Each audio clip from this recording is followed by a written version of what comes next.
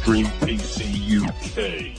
Hi and welcome to episode 53 of Extreme PC UK podcast. Today is the 26th of June and I'm your host Nick, also known as Extreme PC UK on Steam. Today on the show is...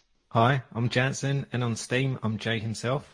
Hello, I'm Trev, and on Steam I am Trainspotting Trev. Hi, I'm Soups, and on Steam I'm Super Ian. Wicked, all here apart from Shell. And she's moved house and she's got a lot of stuff going on, but she will be back next month hopefully. So she hasn't gone away, she will be back. If you have any questions, send them into contact at extremepcuk.co.uk. We love to get some questions, we've got quite a few today, it's going to be a long one. Feel free to join us on our Steam group. We've got an Instagram with all of our latest works on there, a Facebook, and most of all a Discord. Jump on Discord. We've been playing Empyrean at the moment, and there's been a lot of people getting in there, and that's pretty cool. So yeah, straight to the website, download Discord, get an invite there, get on. We're good to see ya. PremierComputerFairs.co.uk. We haven't been to any of them recently, but they're still going. Check them out, and there might be a market near you. iTunes reviews. We haven't had any sadly this month, but I'm sure there'll be some next month. And that brings us into the podcast. Right, what we're going to do is, as you all know, Computex and E3 was this month. So there's been loads and loads of new stuff coming out. So much that I couldn't even keep up with it. I don't know about you guys. How you guys felt about it? Exhausting. There's loads. What we're going to do is, we've decided, because Soups is such a nice guy, he's made us a massive list as long as he's ARM. We've got this list. We will just do a free talk today. So there won't be like news, games and this and that. It will be a bit of everything. So we'll be talking about all sorts of subjects. Could go anywhere, boys. I don't know where it could go. I'm looking forward to it. It's happened before and we've ended up talking about who gets their shopping from Aldi's. Oh, God. That was quite to be honest, that was a really funny podcast. I'm a Lidl man. I think it was Lidl's actually. But yeah, should we get into it? Yeah. So obviously E3, there was lots of games coming out. One of the biggest ones I'm looking forward to is Fallout 76, which finally we got a bit more information about. Looks pretty decent. Looks very similar to Fallout 4 in my opinion. Really? With regards to the engine that they're using. Right. Well, no one seems to know if there's a new engine or not, do they? Yeah. Don't get me wrong. If you go from Fallout 3 and follow them through to Fallout 4 and stuff, New Vegas, the graphics have got a lot better and the lighting's got a lot better and stuff. From what I read, they're saying that they're just going to improve on that yet again. What do you make of the whole 76? Is it something you're interested in, Soups? Yeah, definitely. Really? I mean, I love the Bethesda games anyway. Played Skyrim to death, probably my favourite game of all time. And Fallout, probably not so much as the Elder Scrolls. But yeah, Really? I loved Fallout 4. Never completed it though. So yeah, I played Fallout 4 a lot, but I probably spent more time modding it than I did actually playing it. I got a little bit addicted to the modding. Yeah. Did you mod it before the actual HD pack and that came out for it? Yeah, I modded it before I played it. I wanted to do that, but I never really had time to get into the mods, and because you get a lot of crashes and game crashes quite a lot, don't it? And you have to take them in and out. You have to be in the right orders and stuff like that. Yeah, you do. Depends on which kind of tool you use. So there's like a number of different modding tools you can use, like a mod organizer or the Nexus Mod Manager. Depending on how you do it, mods can conflict, but yeah, if you've been doing it for a long period of time, you kind of know which ones should and shouldn't be used together. Yeah, what mods did you do, Soups? There was about 400, mate. I'm not going to list them. They built his own game. What have you done, mate? Any particular highlights that you had? I usually try and get texture ones in there, texture replacers. I like the ones that replace the existing models. Make it shiny. Make them shiny. ENB is always good because they add a lot of lighting effects, but they're really performance heavy. Yeah. Yeah, they can definitely change the look and feel of the game. Did you ever mod Fallout 4? Yeah, I did. Because it's really weird, that one, because I played Fallout 4 at the very beginning, before the mods were there, and then it was open to everybody to do their own mods, weren't it? And then they came back and they started saying, like, oh no, now the mods are disappearing, they're making paid mods. Yeah, that lasted a day, I think. What? And it got revoked? Yeah, so I think it was when they tried it with Skyrim, so they went, right, let's do the Creation Club and you can only pay for mods. But the mods that they were putting in to pay for were already on the Nexus Mod Manager for free. So people were like, why the hell would we pay for things like this? There was one that was like a called Frostfall, I think it was, which is like made it into more of a survival type game. Yeah. And obviously there was uproar, like everyone that was kicking off big time about it. And I think it lasted a day or two or a week. It was a really short amount of time. Because at that point I wasn't playing the game, but I remember everyone kicking off because they had mods in the game, and it was like, oh, what, we're going to lose all of our game then, all the mods we've got. But yeah, going back to Fallout 76 anyway, I'm really looking forward to it. I don't know how you feel about it going from single player to being completely multiplayer. I'm actually intrigued to see what they're going to do. Well, I can play with you guys then. That's just going to be good for the community. Yeah, but rather the thing than is, just playing it solo. if you're a die-hard Fallout fan like I am, I play every single game all the way through. The only one I haven't played all the way through was Fallout 4. I finished that, but then I think I like to go back and do all the missions, and my game's got stuck at a point where a key part of the mission's missing. So I'm trying to find something in a room and I can't find it because it's not there. So you haven't done 4 yet then, either have I, mate? I've completed the main storyline, but all the other side ones. I normally like on 4, what I made my game was building, because obviously they brought in base building in Fallout 4. And I made it my thing to make a massive base, downloaded the DLC so that I could put the wall racks on the wall, and then I could have all my guns, every version of every gun I had on the wall. So I had everything. Every magazine in game I had on racks, on shelves. So it was pretty cool what I had, but then the game got broke, and it's like, man, I've done so much effort, I sort of stepped away from it. But it's something I probably would go back to be honest. Where's is in that game, like, including the side missions and everything? Is it loads? Hundreds. Oh, right, okay. it's more like a lifestyle rather than... It's the sort of game you buy a computer for to play that one game, you know? Is the campaign on its own huge? Just never mind the side missions. Yeah, everything's huge about the whole game. But the thing is, what you like about... And this is what I'm looking forward to in 76, because they're going to have about 12 people per server, and they're making it 4 times the size. The map is 4 times the size of the map on Fallout 4, which was already quite big. It wasn't as big as Fallout 3, but it was big enough. And they're making it that big because obviously you're going to be building settlements. So you build your base, but then you can move your base as well. So they need to have it where it's where is it? West Virginia or something, isn't it? Yeah, West Virginia. And the map's meant to be massive, and basically that's all well and good, but as long as it's dense as well, because you don't want just this massive expanse of land that's not got a lot. Yeah, because they said the only human people in the game will be real life players, and I'm thinking if there's only like 12. No, that's not true. That's not true. They said that the 90% of the people will be human players. There will be NPCs as well, but I don't think they're going to be the type. The normal NPCs that you talk to everywhere you go, if you know what I mean. Everywhere you go in Fallout 4, you can talk to anyone. They've got a story to give, haven't they? I don't think it's going to be like that in this. No, it'd be interesting to see how they do it. But the way they said they're doing it is they're having the map 4 times the size so that you can build a base out in the middle of nowhere, and then you can focus on building your base. But also, they're saying, when you build your base will only be on the server you're playing in at the time. So, say I log in now, in 5 minutes my base will be on that map. Okay. And I don't know how that's going to work, because obviously if you're standing near where the base is, what base just pops up in front of you? I don't know. I don't know how that's going to work, but that's something to look forward to. But another thing is they've got missile silos like spread over the map, and they're making it a thing where it's not going to be easy. It's going to be really, really hard. But if you get the right components together and you manage to do it, you can actually send a nuke to somewhere else on the map. When that nuke goes off, it will obviously destroy what's there. But they're saying it's going to be like DayZ sort of Rust sort of vibe, but not as harsh. So if you get blown up, you obviously don't lose all your gear.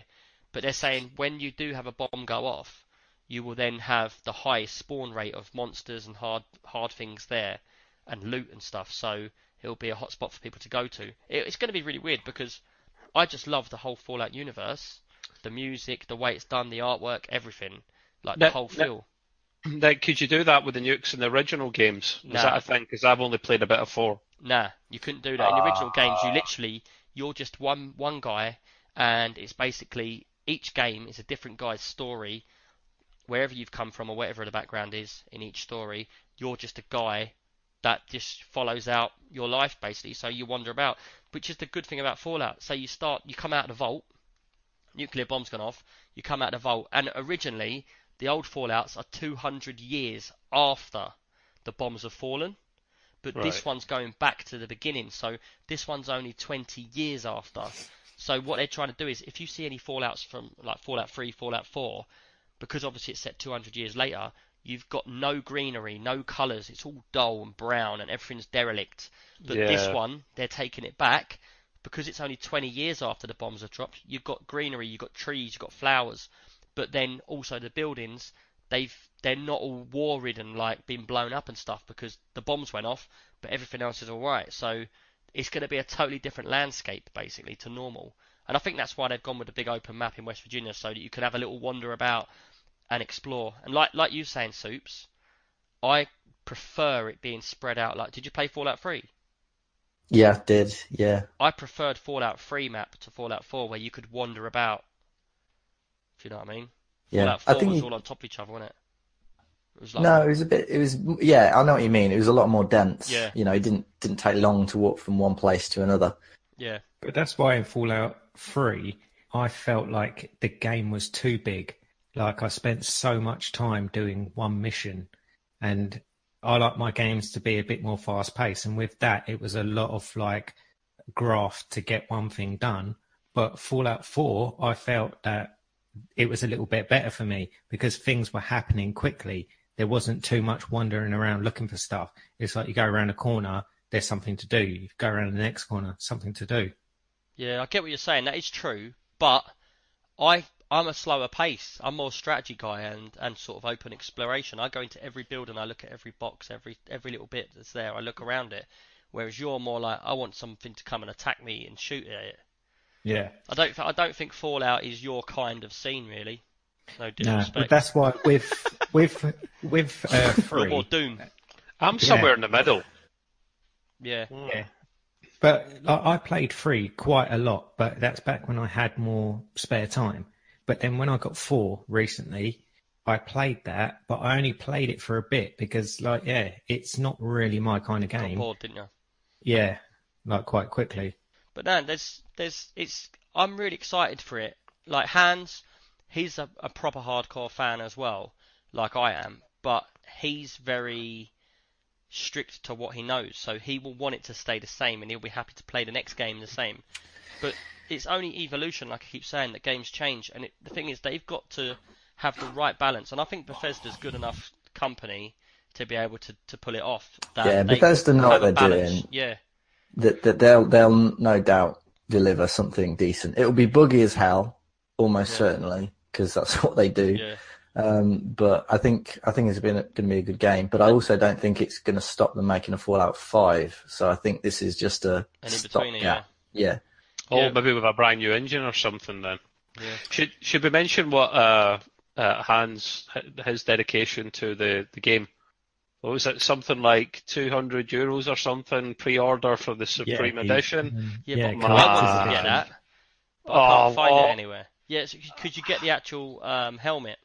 Yeah, so you get a helmet and it's got a voice changer in it. It's Yeah. got like working lights and stuff like that. But you also get some other stuff as well. You get a map of the world that glows in the dark. Yeah. Is it worth that though? That's crazy money. But the thing is, you've got to understand, it's like if there was one that came out for Rust and it had a rusty No. oil drum that came with it, No, you'd buy it. no.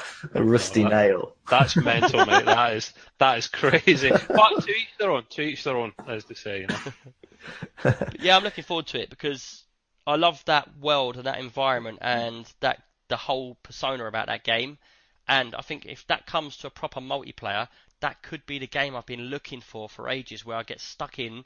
Like, obviously we're playing Empyrean at the moment and you're playing Rust, but you, as much as me, as much as we love the games we love, they've been done and we've played them to death. And if something new comes out that fills them spots, maybe all of us could have something that we could really get a community stuck into, you know? And we might get it straight off the bat, and it's out November 14th, is it? Yeah, Something like that. that, It's yeah. around November, yeah. I'm I looking only forward found to that that. out today, though. Ah, I didn't okay. even know that. But Cool. yeah, I was Looking going to forward to say, it. boys, before we move on, there was something that's come up recently in the news, which might be worth talking about before we carry on with the E3 stuff. And I know Shell actually messaged us about it today, and we've seen it on the news and everything.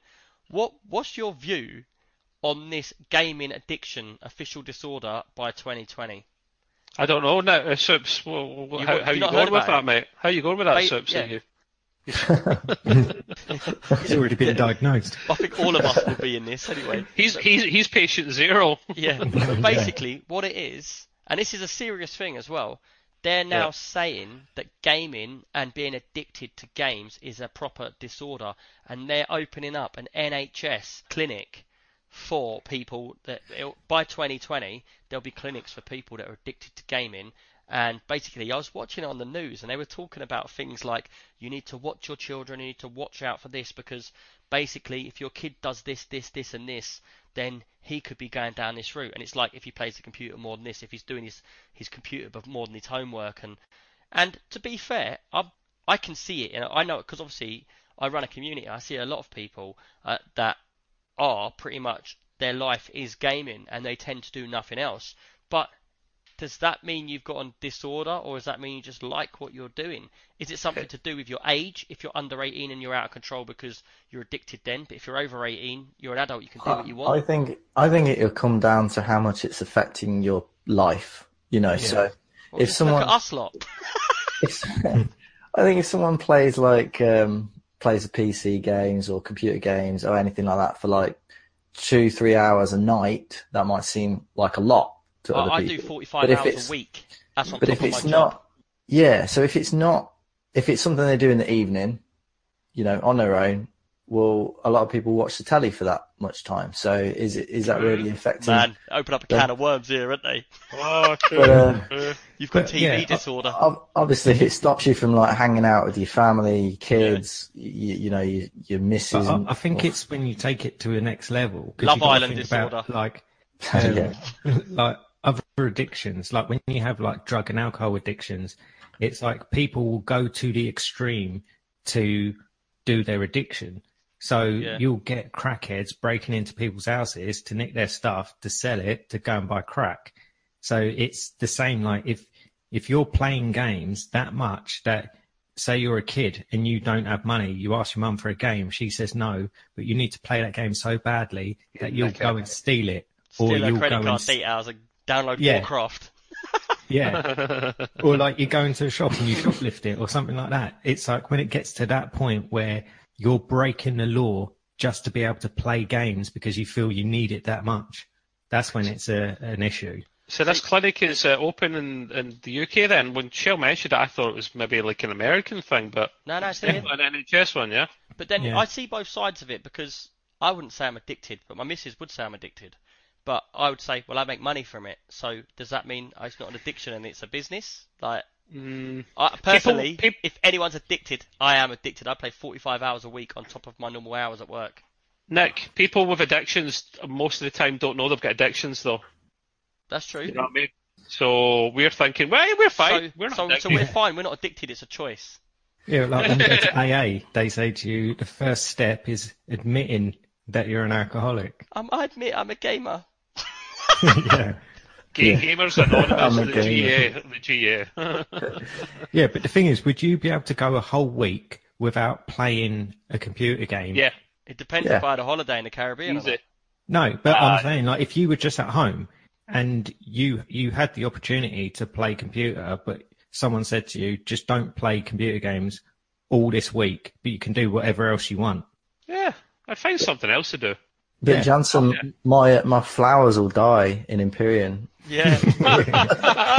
Exactly. I've got you, man. Can't let that happen, man. But that's the thing. It's like prime example, yeah? Like, obviously, in my household, there's not many kids that are like twin boys, like my boys, that are 8. I've got 2 girls, 11 and 7. And there's not many kids that you'd know that grow up having a room upstairs with all, like, gamer gear on the walls, arcade machines, 4 PCs that are gaming PCs. So in my house, like, my missus is worried because one of my boys, he would do, like, if I say, do you want to go to Thorpe Park, like the theme park? Do you want to go to Alton Towers? He'd be like, no, I just want to play computer today. Oh, really? Yeah. That's not good. But we'll go out to the family's house, like, for a barbecue. The whole time he's there, it'll be, can we go home now? Can we go home now? Can we go home now? And it gets really annoying, and I can see that point, like my missus' point there. Nick, I've got a point to add to that. This is for everyone. When we were all youngsters, right? What was your parents' routine with you? With me, I was allowed to jump on Nintendo, whatever it was, but it was like after I came back from school, it was like maybe an hour or something, or a couple or a few hours at the weekend, and then I was kicked out to play. Really? Basically, I wasn't allowed to go in all the time. Otherwise, I would have been the size of my brother, and that's huge. So, yeah, you know. me, when I grew up, my mum and dad had this very open, weird way of treating us. I was allowed to do whatever I wanted, whenever I wanted. When I went to school, my mum and dad said to me, if you want to take drugs, do it. If you want to go out partying, drinking, do it. You do whatever you want, but you'll learn your own mistakes. And interesting. I grew up, I've never taken drugs, and I've never really had any issues, so I don't think it was that bad, because they were more like friends than my parents. I could tell them anything when I needed to, and they'd always be there to like talk at that point, you know? And I think that works sometimes, but everyone's an individual, so that doesn't work with Depends on each everyone. person. Here. Some people take that like, man, I'm just going to do what I want then. What about you, Jans? Some people have like an addictive nature, and it's like they find addictions quite quickly. Like Soups on Empyrean. Yeah. Yeah, until next week. Yeah, and then something new comes along, you're addicted to that. Yeah. But yeah, with me growing up, I had a Nintendo, and basically I didn't have that many games for it, because when I got it with a game, and then I would get one game a year on my birthday, and that was it. Yeah, same, mate, same. It's like you kind of play that one game to death when you first get it, because it's new, and you keep playing it, and then as time goes on, you play it less. But my parents were never like, get off the computer and go outside and kick a ball around. Yeah. They were like, look, if you want to play inside, play inside. If you want to go outside, go outside. That was different generation. That was like, do whatever you got to do, but get out of my front room. Yeah. It's like, back then, you're like 10 years old, you jump on your bike and you ride off at like 12 o'clock in the morning. You come back at like 8 o'clock at night. Yeah, where have you been? Out. Once me and my mates, we got on our bikes, we said, yeah, we're going on a bike ride. We got halfway to the New Forest. Do you know what I mean? It was miles. But yeah, I used to do that. Mate from school, what are you doing this weekend? And he's like, nothing, I'll be at home. I'll be like, okay, I'll ride around your house. It'll take me like 2 hours to ride to his house. I'll go around there, do whatever, and then like 6 o'clock, I ride back home for 2 hours, and it might be pouring down with rain or anything. Yeah, but they were good old days, man. I liked them. Yeah. My parents were strict. I'm jealous, man. Really? Yeah. I had to check in, like when I was going out to play. It started off at an hour, and I got up to a few hours until I was a teenager, man. Really strict. You guys are lucky. Oh, man, I never knew any of that. Some of my mates used to be like, when the street lamps come on, you come home. Yeah. And I'd be like, you're going in. I'm not. I'm staying out for another 2 hours. Rebel, that would explain it. Yeah. But yeah. But that's like with gaming as well. It's like I'm saying, like with the games that you have, it's hard to get addicted to something you can get bored of quite quickly. But where kids have so many options for gaming now, nearly every single kid will have a console, and a lot of kids will have PCs. So they've got games to play all the time. And they're constantly getting games as well. And because of the internet, you can now download free games. You can download really cheap games. Back in the day, you had to buy a cartridge for 40 quid, which would be the equivalent today of like £100. I think they cost a fortune. I think, though, just the 80s was just well-cool times, full stop, though.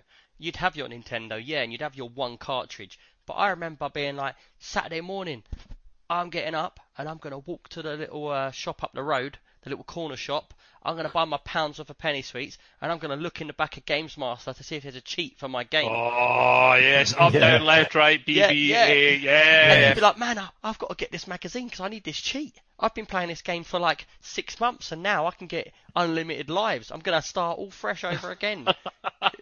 New lease of life. Oh, man. I missed that. When you used to get a magazine and it would have like a demo disc on the front, and then you'd wait all month for that magazine to come out. You'd buy the magazine for about £2.50. You still get demo discs? The odd one? I doubt it. I don't know. That's the just the amount dirty magazines he's been buying, isn't it? yeah, that's a DVD, isn't it? Yeah. But yeah, I remember back when I used to get the demo disc and I used to see a game on there and be like, oh, that looks well good. And then my computer wasn't good enough to run it. Yeah. Yeah, always. That's always the case for me.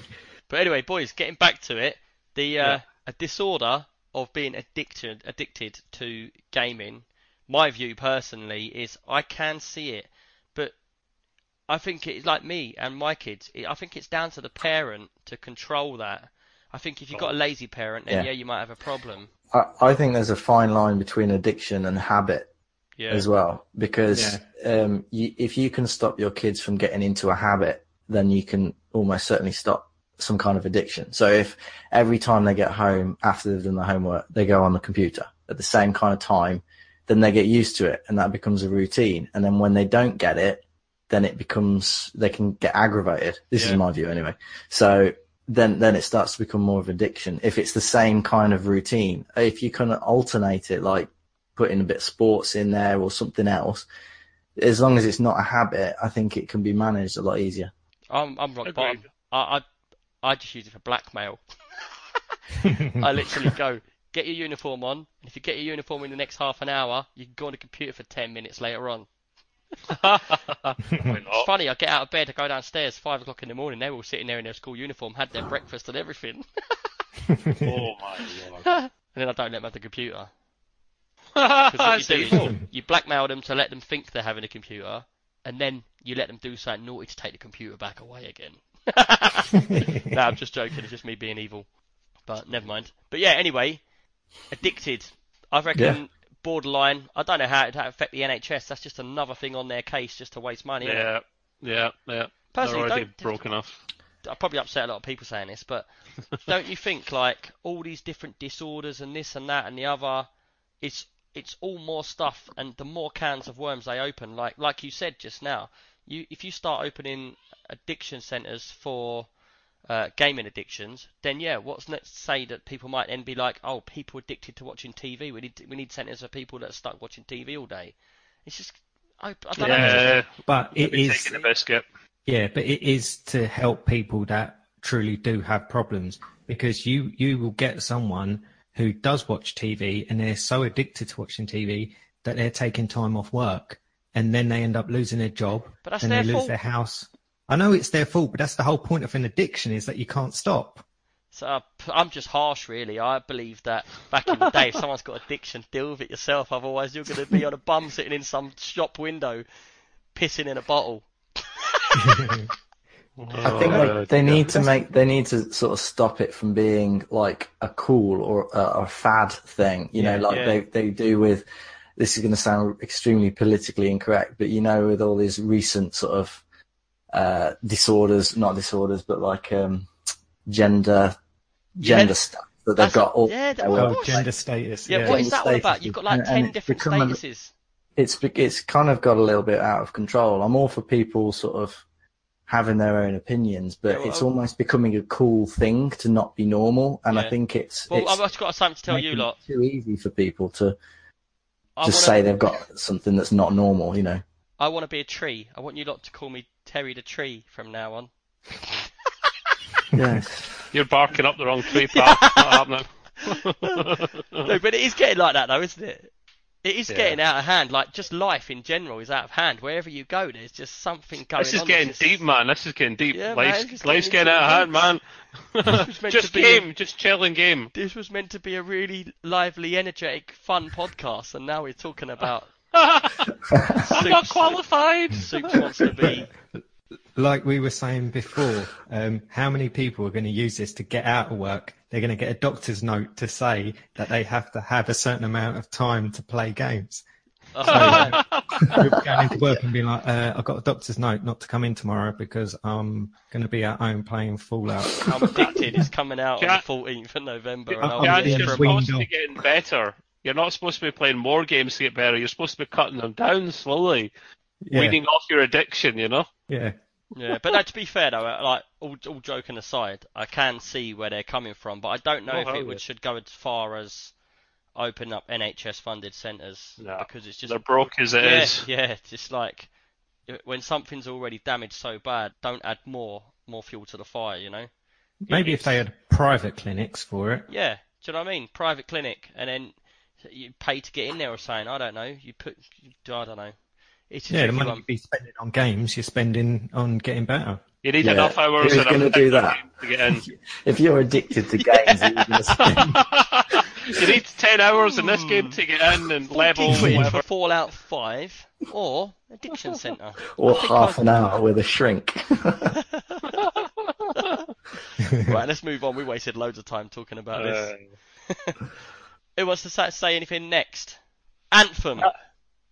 Anthem. Anthem is I guess both Soups and I could talk about this because we love Destiny. It is very similar to that in many ways. The kind of open world, it's like an FPS massive MMO, if you like. I like that mix of the two genres. And this is very similar from BioWare, I think it is. Yeah. Yeah. But it won't be out till next year, I don't think. Is that right? It's probably BioWare's sort of last-dish attempt to not... Did you say it's like Destiny? It is like Destiny, yeah. Very open world, but it's a different third-person characters. shooter. It's a rip-off, actually. But it'll hopefully be better, because Destiny's definitely got its flaws, for sure. Yeah, so they're looking to have four different classes or suits. So effectively you play one person, but you can put on different suits. They're called javelins, aren't they? Is that right? Yeah. That's right, yeah. So can't remember the names of them, to be honest. Yeah. There was Is it something you lot are definitely Interceptors getting? one. Well, I will be, yes. probably, yeah, because I like this type of game, but it's not out till like next I year. like the look of it because I really like the idea of Destiny, but Yep. then I play it, and then after a while I'm like, it's good, but it's not there yet. You know what the problem with it is? Kind of missed the mark. It's not addictive enough. Yeah. Well, thing is with Destiny, it's a lot better when you're playing with other people. Yeah. Oh, hell yes. But I disagree. Destiny, when I first played it, I remember looking at the graphics going, man, this is a really nice game. It's really, really done well. But I played it for a little while, and like you lot have seen, you already think I've got a short attention span. But I started playing Destiny, and I feel like I'm enjoying it whilst I'm doing it. But then I go away, and I don't even think about the game. And I come back, and I look on my screen, and I'm like, what game should I play? And I'll see Destiny. There's nothing there going, get back into me. Yeah, you really enjoyed it. I just think, I'll come back to you later on. Yeah, and that's what I'm saying with Destiny is that it's got so much potential, but I think they've just kind of missed the mark on it. And so you play it, and then you very quickly just become Fizzle out of it. bored. Yeah, because you're like, oh, it's just getting repetitive now. It is good when you play with other people because you kind of got the team effort. But even that, you then start doing the same thing because you're running around the same map, going to the same places. It's just different missions on the same map, and you kind of get a bit bored of that. Yeah, It is very repetitive, Chance. It's whether the game hook actually is right for you. Because obviously this one is like to grind. It's definitely got a grind to it. If you don't like grindy kind of games, Is you this don't back like to Anthem, or are you still talking about Destiny? Destiny. And Destiny, it's like Sea of Thieves was. If you don't like the general gameplay loop, then you're not going to like it. You know, because the progression is so To be slow. fair, I really liked Sea of Thieves, and it's something I would have continued to keep playing. But one thing that's let me down on that game is there's no variation in what you're doing. It's just about collecting goods and bringing them back to base. Collecting goods, bringing them back to base. If they had a section where you had like even a 2% chance of winning something in a chest, so I open a chest, I've won a sale which would normally cost 70 grand, but it's that 1% chance of getting it, so you get one every couple of months or something. That would be enough to make me continue playing the game over and over again. But just for the same money every time, it's like, man, I've got 4 hours tonight to waste on the computer. Do I get in a ship, go round all the same islands I've already gone round, collect 8 grand, and then trade it in for a sale?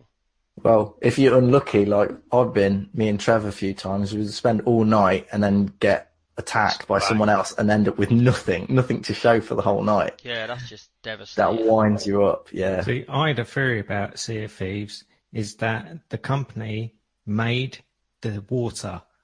And they were like, look, we've got this new water that we've done, this new water effects, and it's amazing. We've now got to make a game that we can put in the water. And then someone's like, what about Pirate? And then that's why it's so kind of cartoony. And you've got ultra realistic water, but you've got a very cartoony game on top of that. And that's why the gameplay is quite shallow, because it was probably just that they wanted to get it out there. But then it turned out that everyone was like, actually, I love this game. And then now they're clamoring to actually add more content because people are really liking it. What happened with Fortnite then? Because that's similar analogies to PUBG. Do you think they just kind of fired that one out of the park really quickly? Because it couldn't have taken as long to make that PUBG. Yeah, it's kind of with them a bit of a bandwagon. They see how good like a battle royale game is working, and they're like, look, let's get one out quick. And then it's easier for them to throw together a Disney-looking game and then get it up and running. And it turns out that a lot of people like that more than they like PUBG. Yeah, no, what happened with PUBG, though, is PUBG built their game, and they built it on Fortnite's engine, didn't they? And what happened is PUBG came out, and it got very, very popular very early on. Because I remember when PUBG first came out, and I actually applied to put my logo in their game. Because it was so small at that point, you could actually go onto their website, and you could bid to get on and put a logo. Did you see the spray paints on the walls as you go round? Yeah, with the graffiti. Yeah, and I actually tried to get mine on there, but at that point it became really, really big. And what happened was it got to the point where it was like the first like open world like battle royale, and then obviously they built it on that engine, on a certain engine, and the engine was actually owned by the makers of Fortnite. And what happened was Fortnite, the people, the engine saw it and thought, actually that's a really good idea, so they just brought out Fortnite. And I remember when Fortnite came out, everyone was like, this is just a rip-off cartoon version, you know? Everyone was like, oh, it looks rubbish, oh, you build things, there's only difference, it's exactly the same rip-off. And it actually went a court and everything. If it's built on their engine, and then they've built it on their engine, PUBG don't stand a chance against someone that's built a game on their own engine, if you know what I mean. And that's I think it comes down to the game. I think it comes down to the game, how good the games are in comparison. And I think an engine's nothing without a game. Yeah, PUBG, it got everyone hooked on Battle Royale, but it didn't evolve. So people got bored after a while, and then Fortnite came along, and even though everyone thought, oh, this looks a bit cartoony, there was the whole building thing, and they were like, oh, well, this is a different element, and the fact that it was free. So everyone's like, well, let's download it, give it a go, because it's not going to cost me anything. If I don't like it, I can't lose. Yeah. So everyone got it, played it, and was like, actually, it's all right. I find them as two totally different games. PUBG, I find much more realistic. It's much more, graphics are more realistic. I like it better, PUBG. But the thing with PUBG is I felt a bit ripped off with the crates and the way it was going with drops. Like, you play single player, you can earn 800 points in one go. You play multiplayer or duos, you can only earn 30 points. And it's like the massive difference in points was well annoying, because I would have carried on playing that and unlocking if multiplayer had a decent amount of points in it, the same as single player. But I don't want to keep playing it single player, do you know what I mean, to make points. So I went over to Fortnite because my kids play Fortnite, and I tried it out, and it was only recently that I tried it out. But Fortnite, they change it up all the time. Like, you've got the new seasons now, which is another thing I want to talk about in a minute, about seasons coming into games. But you've got the seasons now, so you pay £7 if you play the game for free. If you do pay £7, you get 100 levels with XP, which you've got to try and finish in that season, which is like a couple of months or whatever, 3 months, I don't know.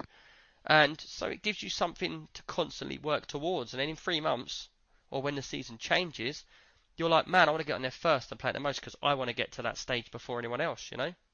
Yeah, I agree, man. And we're getting a little bit away from our point of Anthem. But safe to say, I think I'll probably get that, because I am pretty used to Destiny. I love it. But it won't be out for a while, so I don't need to worry about it quite yet.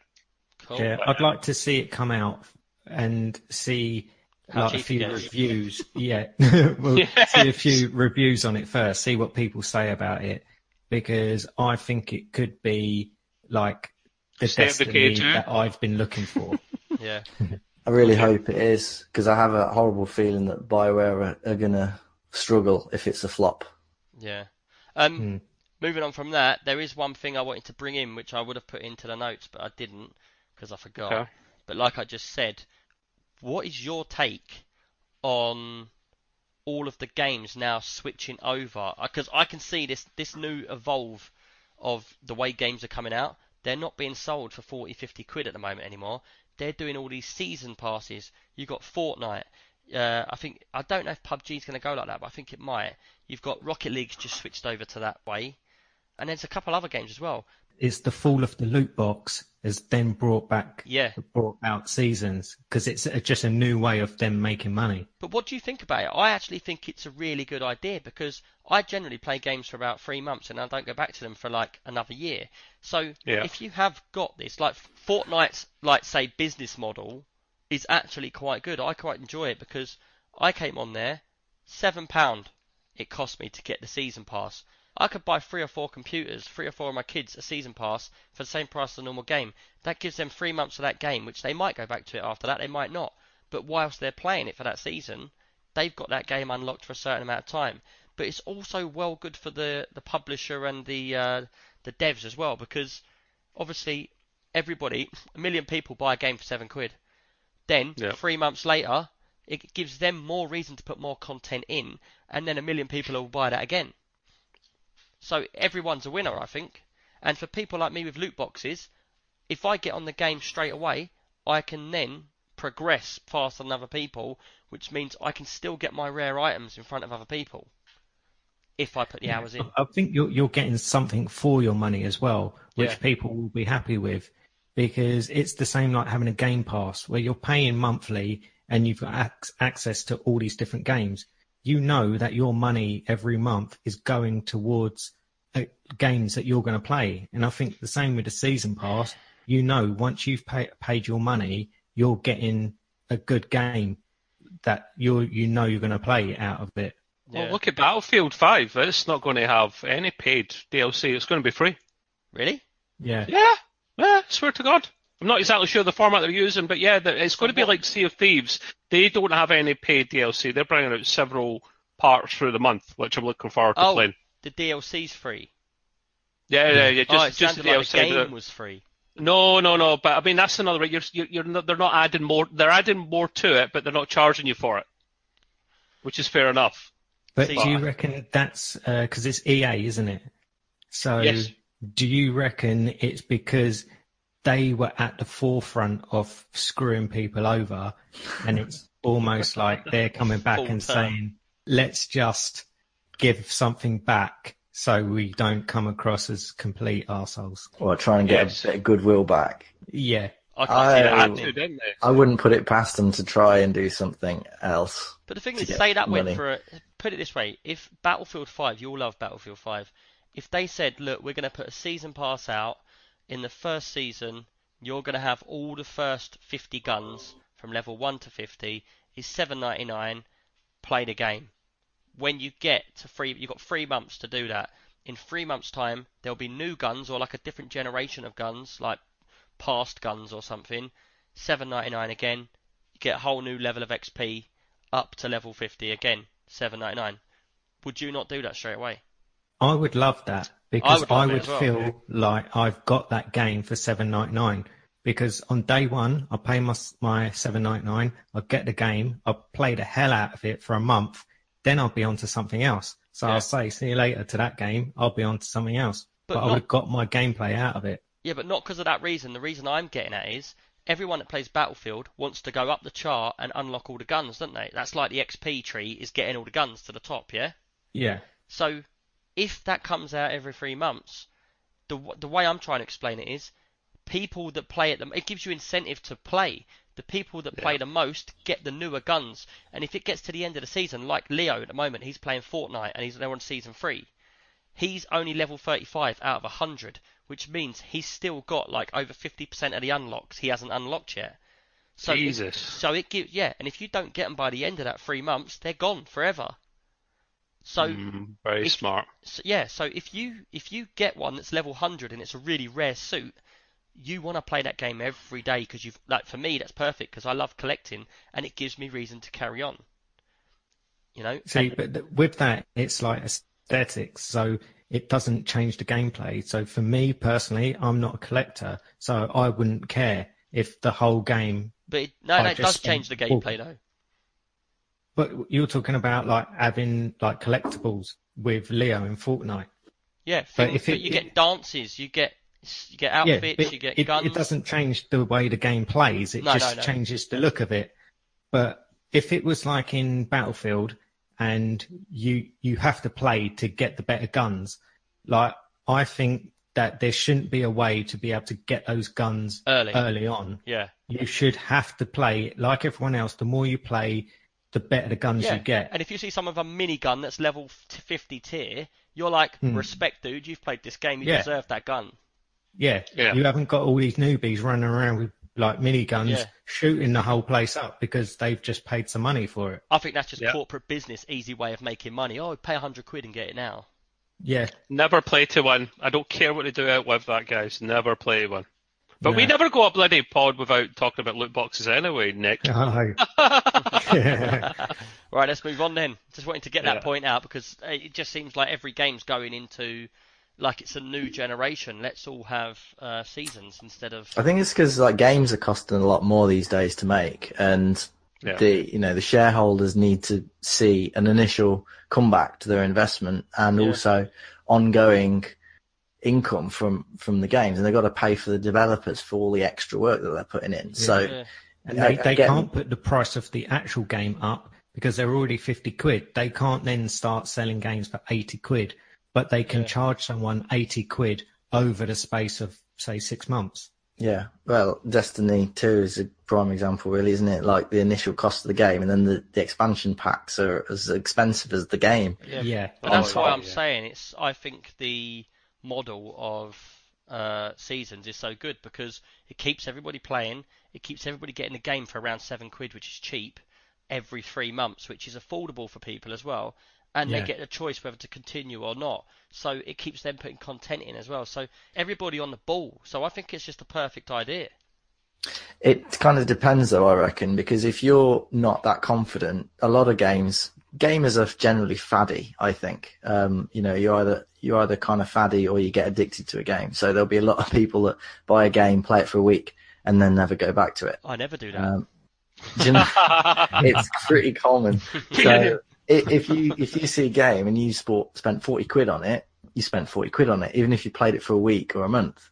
Whereas if you paid £7 for it, and again, same game, you quit. Justify it. Developers have only made £7 off it. So I get why they make games like this particular price initially, because if there's like a flash in the pan type of game, they want to get as much money as they can initially rather than make a better game then. But as well, it gets people involved who wouldn't normally be involved. So it's like you might look at a game and you'd be like, that kind of interesting, but I'm not going to spend £40 on it.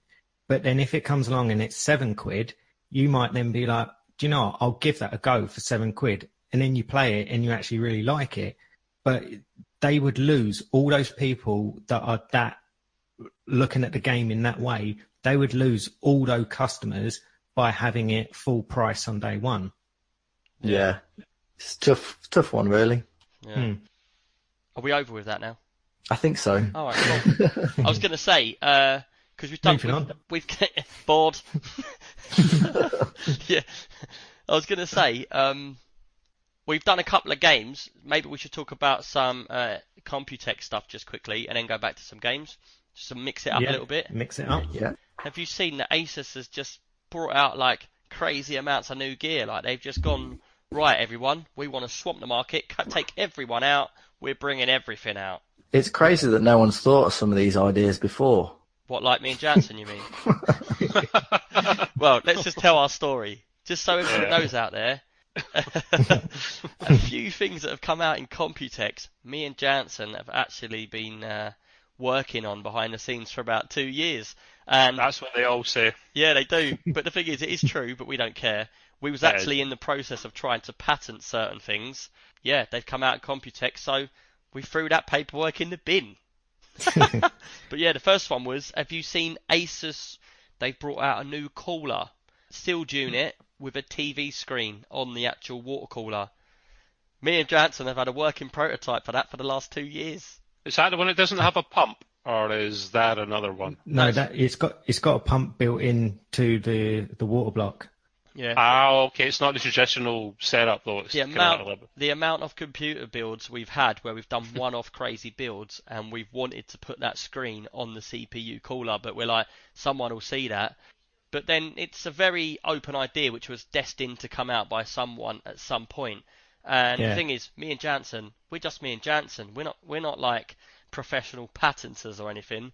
You know what I mean? So you get a company like Asus, they bring that thing out in no time. But to be fair, they did do a good job of it. It's nice. I do like their. That's the thing I thought as well. When I looked at it, I thought it is very similar to the one that we built, and I thought, like, good on them. Like, they brought out a decent product, and I'm glad it's with someone like Asus, because they will actually make a good product rather than some like cheap. Don't brand. name anyone.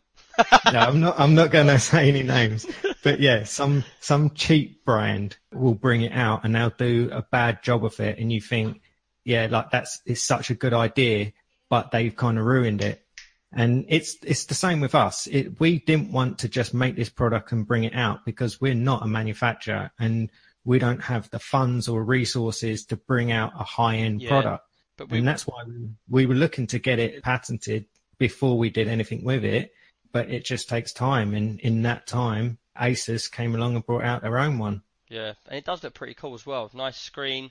It's just pretty much a little TV screen that you can do anything with. I don't know if Asus's one is customizable though, is it? Or is it? I think the one they unveiled, I think is still a prototype. So it was a working all-in-one cooler, but what the animation they had on the screen was just their logo like spinning around and doing stuff. And I think that was just the one thing that they put on it. And it's the same like with our cooler. It connects with a USB, and then you can upload any GIF that you want onto that screen. And we had about, it was like 4 or 5 we had, wasn't it? We had Extreme PC UK underwater with all bubbles coming over it. You had the radar one with it going around. And then you had, is it Jazzy Jeff? No, Colton from Fresh Prince. Now's your chance, guys. Now's your chance. You've only got one, you've got 5. Come on. Yeah. Now, the thing is, at the end of the day, I've always said to Jansen that if you don't work on this quick, because it's been sitting around for a long time, like really long time, years. And I was like, look, if we don't get it out, someone will come out of it. And we knew it was getting closer to the mark. But it's a few things. We didn't just get knocked back once. We also built a cooler, which was, go on, you explain it, Jance. Yeah, so the other thing we did was a thermoelectric cooler that uses like thermoelectric peltiers to actually cool down the liquid in the all-in-one cooler. And this is something that we built. This was even older, wasn't it? This must have been like 3 years ago. Yeah, so we actually had the working prototype, like actually pumping water and cooling, and we had it in one of our PCs, and we were going around to shows and we were just showing it off to people saying, oh, look, this is just something that we've built. And our system was tiny and we were getting like pretty good temperatures out of it. The more electric you pump through it, the cooler it gets. And it's a bit like an air conditioning unit. So it takes the heat away from where the cooler is and moves it to another area. So that will take it outside. And then obviously the heat being taken away from that cools down the CPU. And we actually got it down, like you could get it down to minus temp, so it's got ice on it. Jesus. But the thing is, we're running it in a working PC, so we were just showing that we can keep the PC as cool as any other cooling on something that was the size of like it was like 350p pieces, Yeah, it's like the fans on it were like 40mm fans, and there was 4 of those. So the whole system was tiny, but we didn't want to go into minus temperatures because we didn't want to build up any condensation or anything like that in there. Yeah. But it was something we put together with basic parts in a pretty quick amount of time, got it up and running and had it on show. Cooler Master, have just brought out their one. But again, it's just a prototype that they were unveiling at Computex. But their system is huge. Yeah. And they had the water block. Is that on the water box behind? No. Oh. Their water block is just your standard CPU water block with a bit of RGB on it and their logo on the front. And then those two pipes go off to a single rad, and then those two pipes then go off to a double rad. So in their system, you had to have two radiators, and you had the thermoelectric cooler on the double rad, but then you also had this single rad. So it was going to take up loads of room in a PC, but they were saying like it's just a prototype and they're going to like condense it down and stuff like that. But you know what we should do, our one was up and running and doing the job, and it was tiny. We should combine both of them. Do the thermo cooler and put a TV screen on it. Yeah. Did you not hear what Kingpin was doing? He announced at Computex the kind of nitrogen cooler all in one kind of unit. Yeah, not I heard like they about do that. for yeah. It's not like you or I could go and really buy it off the street, but at least it was like a lot more compact that you just fill up the tanks and stuff, and then you put it all in one system. You missed the point there. If you actually saw it, it had a massive, great tank attached to the back of it. Yeah. So the system was an all-in-one system inside, but the tank that was next to it was about the size of the guy who was showing it off. It's not practical. I know it's not, but I mean, he's the guy that brings out crazy stuff. And actually, there's a point, Nick, when you were getting your 1080 Ti card in recently, and I was looking about as well. Yeah. Before I decided to try and hold off for the new card, which we can talk about briefly shortly, I did hear a long time ago of the 1080 Ti Kingpin edition. Yeah. And I looked really hard online for that, and you can only find them on like eBay for well over $1,000 now. But it was supposed to be the best, most overclocked 1080 Ti that existed. Yeah. Or is it the 1080? I can't remember which one. I couldn't get it for love nor money. But these are not practical, but it's like we're all kind of computing geeks, aren't we? So yeah. This is all new and shiny and wow. And do you know what I'd like to have got instead of my card? I'd have liked to have got the Hoff version that Jansen's got, but they're so hard to come by. They're the one that's fully overclocked. Which is better though? Is it the Hoff or the Kingpin? They say the Kingpin is the boy though. The Kingpin might be better for temps and... Yeah, I think the Kingpin might be better for overclocking. But the Hoff... I think the Hoff is better out of the box. But the thing is, the Hoff is all about looks. So it comes on the back of the card, it comes with a TV screen with all the dials for your temperatures and stuff and your clock speeds. It's got RGB over the whole card. So the back, sides, top, front, everything's got RGB on it. Like even the two 8-pin connectors are RGB. Yeah. So it's two different things. Kingpin is like most powerful outright. Yeah. It looks nice as well, but probably not as nice. I couldn't see it. They don't make them anymore. It was a limited run, but so you can only get them second-hand or limited edition ones. It was well over $1,000 from places like eBay. Yeah, the I think when was $1,000. When they were first out, they were under $1,000, like maybe $800-900. But yeah, I think they were about 900. Yeah, because it's completely air cooled as well, isn't it, gents? Yeah, because it's got the most amount of copper than any other card or something like that. Yeah. Because the fins on there are extra thin, and there's like so much more of them as well. When the seat sensors all round it, there was like 9 or something to monitor every bit, so the fans could move exactly how they had to. Yeah. Well, interesting. But yeah, another thing I wanted to talk about that we saw from Asus, the ROG Phone. Oh, yeah. Yeah. Now, is this a game changer? Because everybody I know, obviously most of them are gamers, everybody I know now hates Apple, but are stuck there because they've got so much stuff mingled into their Apple iPhone that it's too far gone to they feel like if they leave at this point, like me, I'd lose all my iTunes, or I've got to download them onto the computer, take them off as MP3s, rip them all onto a new phone. Now, and this is what happened to me, isn't it? Because I've been Apple from the first Apple iPhone, and all the way up to the 10, and I got the iPhone 10, and I didn't like it. So someone said to me, why don't you try a Samsung? And so I bought the Samsung S8, and I hate it. Absolutely hate it. But then I'm stuck between like a rock and a hard place, because I've got the 10, the iPhone 10, and I've got the Samsung S8, and I don't like either of them for like different reasons. So at that point, I was then stuck, because I then had the Samsung for long enough that I couldn't return it. But then I was like, I should have got the Razer phone. That would have probably been a bit better, but it was too late at that point. Why didn't you like the iPhone 10? I've got that. I love it. Yeah, because it's horrible, man. Like when I got it, I thought it looked amazing, but when I started using it, I hated that it's got that notch at the top. I hate that the corners of the screen are so rounded. I want right angles on the corners of my screen.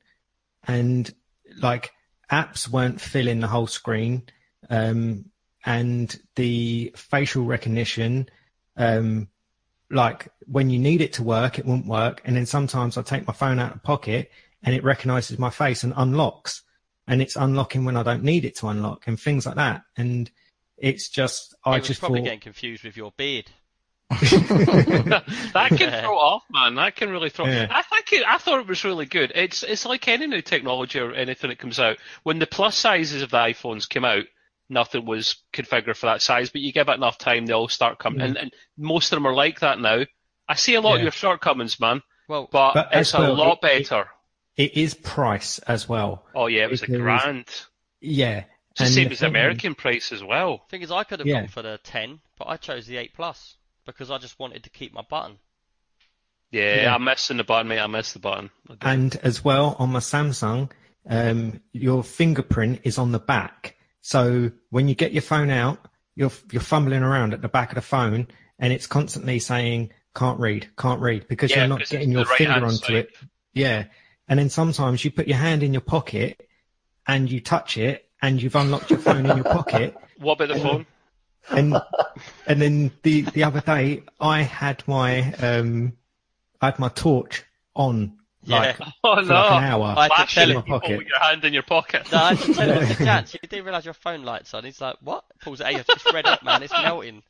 But the thing is, like I've had Apple, and Apple was a quality phone. You can't deny that the quality, the build quality, and everything is solid.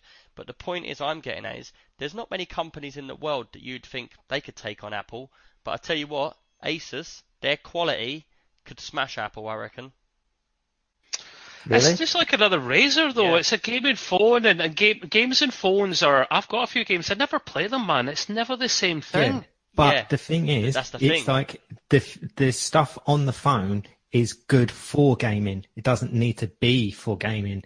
So when you get your Razer phone, you've got a screen with a higher resolution and a higher refresh rate than any other phone. So it's going to look amazing. And when you're scrolling up and down, there's no lag or blurriness at all. They need to make the content, Jans. They need to be hardly any game developers for mobiles are actually going 120 frames. You know what I'm saying is you don't have to use it as a gaming phone. Yeah, and they'll bring it out. It's just such a high spec phone that it's good for games. But you could listen to music on it because it's got better speakers. You could watch videos on it because it's got such a good screen on it. It will come down to software though as well, won't it? Because Apple's got all the linked in with everything, isn't it? Yeah, it works so well. That's what I hate about my Samsung is that you've got Samsung software, you've got Google software, and you've got Android. So you've got everything competing with each other, and now they've added this Bixby as well, and that's trying to like control everything. So I get my phone out, I just want to take a picture, but then it's like use the Samsung app, then you've got use the Android app, and then Bixby's coming up. Are you taking a picture? Do you want me to help? And you think, oh, do you know what? I just feel like smashing it up. I think you're not missing the point though, because when I started talking about the Asus phone, I was getting more across the point of what they're doing towards gaming. You're talking about phony things. Yeah. Well, I'm this is talking about the gaming. Sidetracked. Yeah. See, now, the thing that I liked about it was it's a phone. Yeah, a phone's got to be able to be a phone. But it will do everything the iPhone does. But then also it comes with the charger on your desk is a stand for a screen. So you flip it over on its side and you put it into the charger, and it's a fully freestanding screen. Yeah, that's pretty cool. That's a cool idea because it's like a second screen. Like I stream, and whenever I'm streaming, I will have my phone open on 4G so I can see what other people can see on 4G. If it's laggy, if it's perfect, if it's smooth. I've got like unlimited data, so it doesn't matter about my data. But that's what I use it for. So if I had their phone, it would be well good for me to have it as a little mini screen here. You know? Yeah, But yeah, their phone, I just think their phone will be top quality. But anyway, let's move on because we've got so much to talk about. Yeah. And I can't believe we're talking about Apple. Yeah. Filling our time with Apple, sorry people. Even though they are good phones, this isn't the extreme Apple love-hate podcast. relationship. It's not often we do phone reviews, is it? Yeah, exactly. Well, we are technology and things like that as well. I guess if we try and keep it related to the subject. Well, we are talking about gaming phones. Yeah. In a roundabout way. Anyway, next. Next. Cyberpunk. I haven't even looked into this whatsoever, but you lot, I'm sure, can fill us in. What did you think of Cyberpunk 2077? It's alright. Next. No, God, so tell us a bit about the gameplay. Cyberpunk 2077 looks like it's going to be a really good one. Made by the guys that did The Witcher 3, which was probably my second favourite game of all time. I always wanted to get into The Witcher 3, and I played it when I was playing about 3 other good games, and I really liked it. The controls were a bit weird, but then I think I spent more time playing the game on the table, you know, with the little things you throw. Yeah, Anyway, I mean, this one looks like Cyberpunk. it's going to be quite different. Because obviously, The Witcher 3 was you played that particular guy, Geralt, and you could basically see your Gary. character. It was from Sorry, I just had to put that in there. Do that again for just for everyone on the podcast. Jansen does the best accent from Lockstock. He's Lockstock, isn't it? Yeah. Go on and do it. Gary. Hey, Gary. Sounds like Stevie G, man. That's brilliant. Go carry on, Soups. So Cyberpunk apparently is going to be a first-person game instead of third-person, which I initially was a bit skeptical about because RPGs generally you kind of want to see your character. You want to see how they change and evolve. But it is in a sense where you can choose who you want to be. So rather than one particular person, so Gary, I think you can be. I don't know if any of you've seen the trailer. There's this woman on there with like mantis hands, like these. I haven't seen nothing about this spikes game whatsoever. Oh, Nick, you've got to watch the trailer. The trailer alone is amazing. Maybe I'll have a look after. Yeah, but I've seen some reaction videos of people that have played a demo after E3, and they were all blown away by it. Really? So is it like The Witcher properly but blown in away. the future? No, nothing like The Witcher.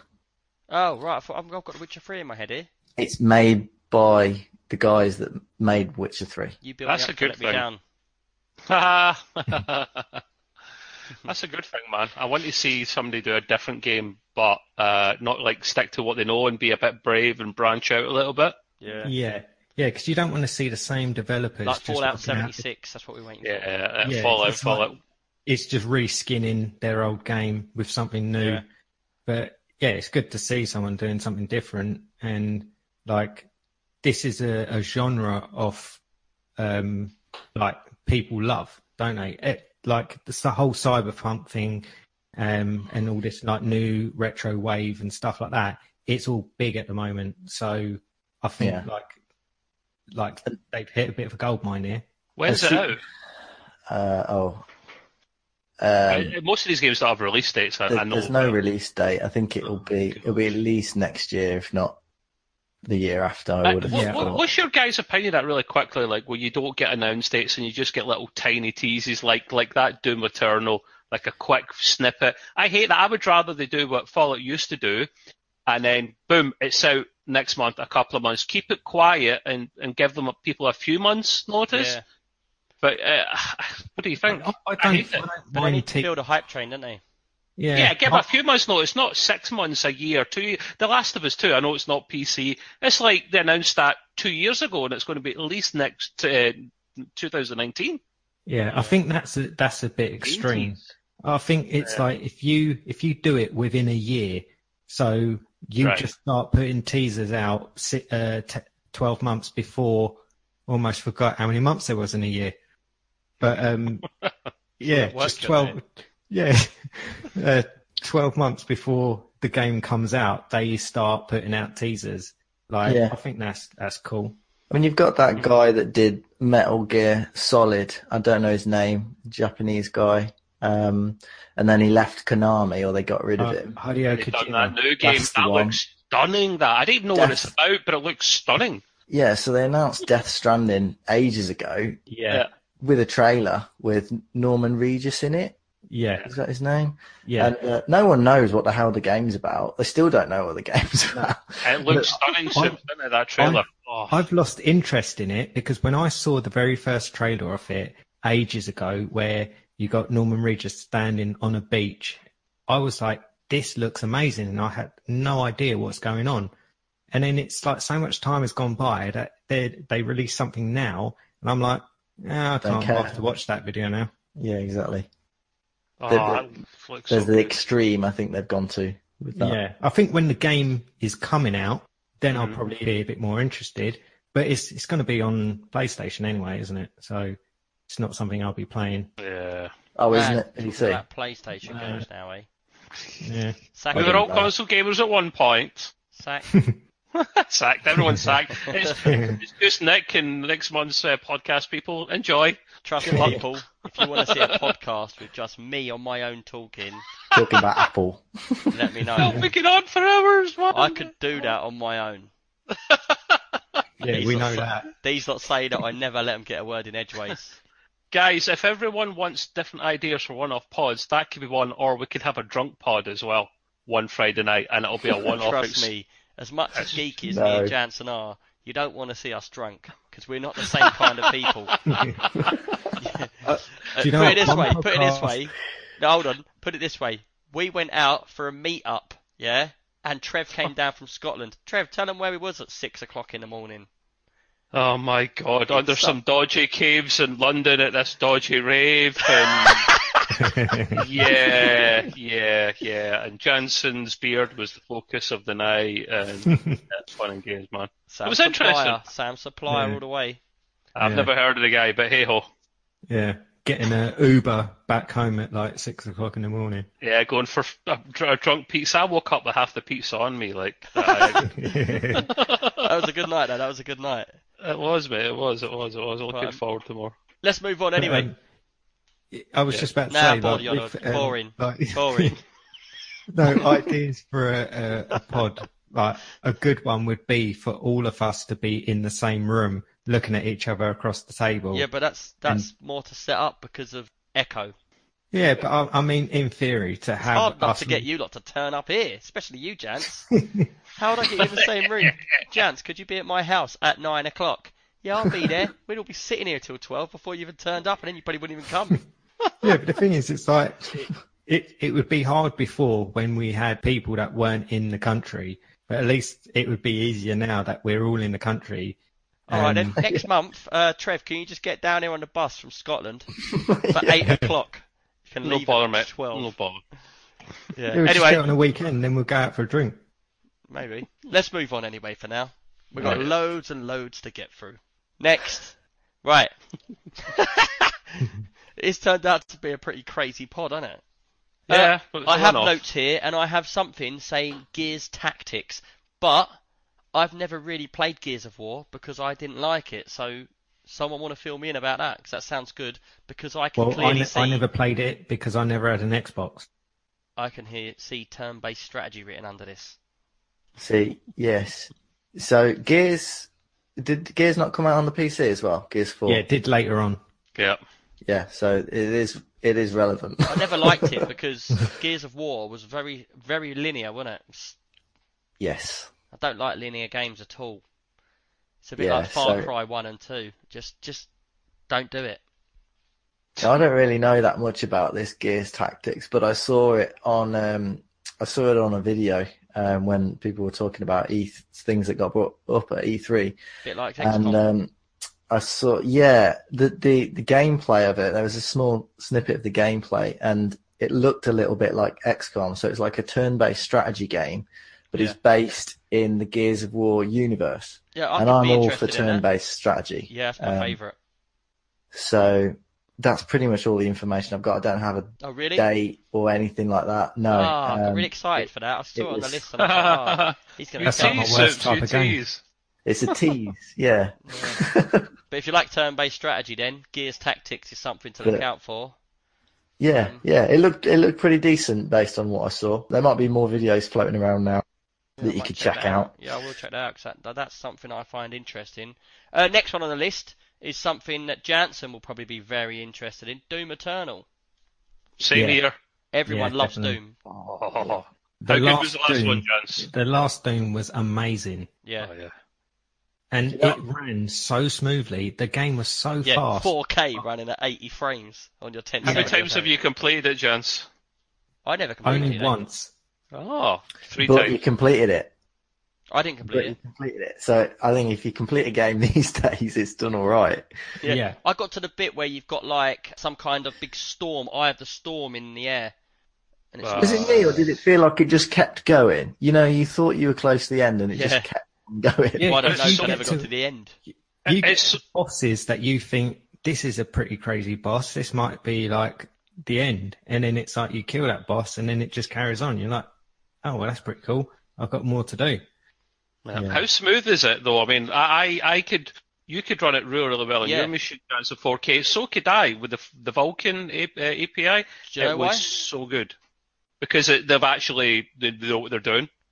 Apart from that, basically, when that game was made, you remember the first Doom that came out years ago, back in the early PC days, didn't it? When frames were very low anyway. And if you remember, even if you play the first Doom now, the pace of the game was very fast moving, wasn't it? You could run around and shoot, run around and shoot. Yeah, when they built the new version, the Doom, the later one you're talking about, one thing they wanted to capture was the feeling of the original Doom, so you can move very fastly around. And I think they did actually capture it, considering it's in a 3D world more than a 2D world, like, well, not 2D, but very blocky 3D world.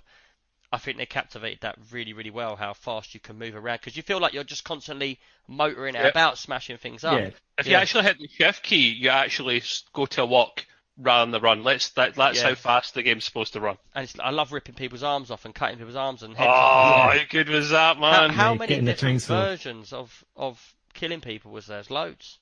Yeah. Oh, yeah. I loved it. But yeah, like the variations, like I thought, like, it'd be the same thing. There's maybe like 2 or 3 and they'll just repeat. But it all depended on where you were and how you did it. So if you were next to something, you might then grab their head and smash it against the rock. Yeah. I think there's something a bit weird with you though, Chance, because when I just mentioned about how many times you can different types of killing people, you was like, yeah! Weirdo. Chance is my kind of gamer, man. Definitely Chance is my kind of gamer. I spent £1,500 when I was a student to play Doom, not the Doom before, like the Doom like 10 years ago, and that and Half-Life 2. That's how much that game meant to me, so that's a classic. That and Wolfenstein kicked off PC gaming. The new Wolfenstein you're talking about, or the old one? The old one, but they are bringing out a new one as well, aren't they? Which I didn't know until you guys mentioned earlier on. And I am so excited for that. I was quite surprised with Doom because it had only been out like a month or 2, and then it dropped to like £20. Yeah, didn't it? And I picked it up then because I was like, nah, I don't know. That was back in the days when the Steam sales were good. Yeah. They've slowly ramped up the prices, so you used to be able to get £2 bargains and £3. You'd spend £30 on Steam sales, you'd get 20 games you'd play for the next 6 months until the Christmas sale. Do you know what I mean? You can't do that now. I haven't seen anything on there that's any good. But Doom Eternal, I think, will be a very similar game, but just moved on into they'll bring like a different set of sort of maps and stuff, but it'll be the similar sort of gameplay. We know very little about it. They literally showed like a minute's tease, if that, and it was just of the big guy standing on some broken skulls and some hell place. That was literally it. We know nothing else apart from it. Yeah. Just in case anyone's interested, the Doom that we were on about is only $9.99 Steam sale at the minute. So if you've not played it, it's a bargain. Yeah, it's a good game for money. Yeah, so Doom Eternal looking pretty good. That's one we're excited about. Hopefully it goes down in price very quickly. Right, next up, Starfield. Now, I've not seen a lot about this. I heard in E3 about a new Skyrim in space, but I didn't really see a lot about it. I'm assuming, Soups, this is something that you was really interested in. Yeah, I mean, I love Bethesda games anyway. I think anything that they make sounds like a wicked combination. Yeah, so it sounds like it's going to be. I mean, it's all speculation really at the minute, and the Bethesda conference basically just kind of.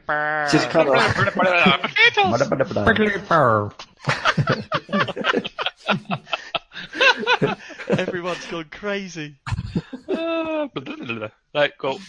Yeah, so the Bethesda conference basically just kind of popped up with this Starfield. I can't even remember what it was now that came up. I think it was just like a screenshot of the title, and there wasn't really any kind of gameplay. There's no images or. It was more sort of just like sneak preview. We're working on something along the lines of Skyrim, but in space. Yeah. And they showed you like a animated screen of like a spacey sort of title, like something you could imagine out of like Elite Dangerous or something. Yeah, exactly. So I think. But it got me thinking. Yes, yeah, because there was a lot of speculation as to what are they doing with this. Because Starfield, the name, got brought up a while back. Yeah. Because I've been thinking for a long, long time. Like, I love Fallout 4. It's on Earth, post-apocalyptic. Then you've got Skyrim, which is a similar sort of game, but it's all fantasy. It's surprising. Like, you've got the Mass Effect that's already in space, and it's that similar sort of game, but it's not the sort of. It doesn't feel like Skyrim or. It's not as open, is it? Yeah. That was Sledgehammer Games, I think, wasn't it? And COD. I think there's a massive gap in the market for this. As long as it's open, like you're saying, like where you can walk around Fallout, where you can really do what you want to do rather than someone else is sort of persuading you to do. I reckon that'd be something I'm really, really interested to play. I just hope it's good. Yeah, it won't be for a while, I don't think. Yeah. But yeah, Starfield, keep an eye out for that, people. Yeah. Yes. Yeah. What else have you lot seen? Well, I saw Rage 2. I know it's not on the list. Oh, yeah. But yeah, there was Rage 2. Oh, it was so much fun, wasn't it? It was like Doom on bikes in an open world environment. I thought it was a bit like Borderlands, but linear world. It was, yeah. It was a really kind of it never matched up to Borderlands game, wasn't it? Did you think it matched up to Borderlands? No. Exactly, so I'd rather play Borderlands. Yeah, exactly. Next. But Rage 2 looks pretty decent. Looks fast paced. It does look like the Doom kind of pacing. But they're bringing it out at the same time as Borderlands 6. I don't know. No, don't have a release date that either. I'm joking. Oh, Borderlands 6. Oh, no. I'm joking. There's no Borderlands 6, people. I just made that up just to throw Soups on. There's rumours of Borderlands 3 though. Is there? Yeah. It'd be good. I've got to go back and finish the last 4. Everyone plays through the first level with me and then don't come back. I've done that snow level 100 times. If anyone wants to play through Borderlands with me, I've got Borderlands 2 to finish, and I've got Borderlands the pre-sequel, as well. We need to play through them at some point, man. Before the next one does come out, otherwise I'm even further behind. You're on your own, mate. I'm not a big fan of Borderlands, I must admit. Nah. But to each their own. Right, yeah, so moving on. I know we're going through these lists a bit quick, people, but the podcast is going to be so long because we've got loads of questions and we've got a list as long as our arm of games that we sort of had interest in. So, yeah, we are going through them pretty fast, but we've got a couple more and then we're going to talk about a few other bits. We've got loads of questions and we've got one game review to do. So, yeah, what's next, Soups? So one that I'm really looking forward to is might say it wrong, but it looks like Sekiro: Shadows Die Twice, which is from Software, the makers of the Dark Souls kind of games. Software? It's called From Software. Yeah, from what software? And how can a shadow die? I'm confused. Like No, once I'm every coin twice. How long would you have took that from? Just keep repeating yourself. I can never tell if you're serious. Alan, Dave? Dan? Yeah. Go on, carry on. Sorry, dude. Sorry, people, for being That's all silly. right. We're very serious now. Yes. So yeah, it looks like they're not going to be making any more Dark Souls games, which is a shame, but they're kind of focusing on this. It looks like You've got to be a Dark Souls die-hard fan slash- for Dark Souls, man. They've got a following and a half, but I've got to say, I did like the game, but I was rubbish at it. I'm a big fan. I completed all the games. Like Hans. Hans count. He made a big thing about how many times he died and all this. Like, Yeah, it was like 1,500 or something. yeah, I'd have given up after the fourth. Yeah, I did. But you get some guys that they manage to do the whole game Without without even dying. getting hit. No, without getting hit. Yeah, I know there's one guy that done it with a banana, didn't he? Well, he did. I think he did all 3 games back to back without even getting hit. How many runs did it I take, think. though? Sorry, Oh, a boys. lot. I think it took Sorry, him a boys. few years. But I think he needs to go to the addiction centre. Yeah. Yeah, agreed. Number one Same. client. Question: you walk in the door. How many times have you? How many Dark Souls have you completed? Get in that That's who room. you don't want to be. Avoid this guy. Yeah, but also there was a guy who completed it with the Donkey Kong bongo drums. Yeah, yeah. There's one that's done it with bananas. And there's one that's done it with frying pans as well. Yeah. They connect up all the control pads to like a set of bananas. And they touch the banana to make it move and that. I don't know why you'd want to do that. I'd just play it with a controller rather than a banana. Hard times. It's hard enough with a controller. These people have got way too much time on their hands. But the thing is, I'd be sitting there. It's a long game. You've got 10 bananas in front of you. I'd be like, oh, I'm going to eat this one. When they start getting soft, they start getting squidgy. Man, crazy people. People do some funny things, though, for funny reasons. I know. Yeah. Anyway, It's, 15 anyway, going minutes back to this. So yeah, it looks like it's kind of Samurai Warriors / Dark Souls. open world, yeah?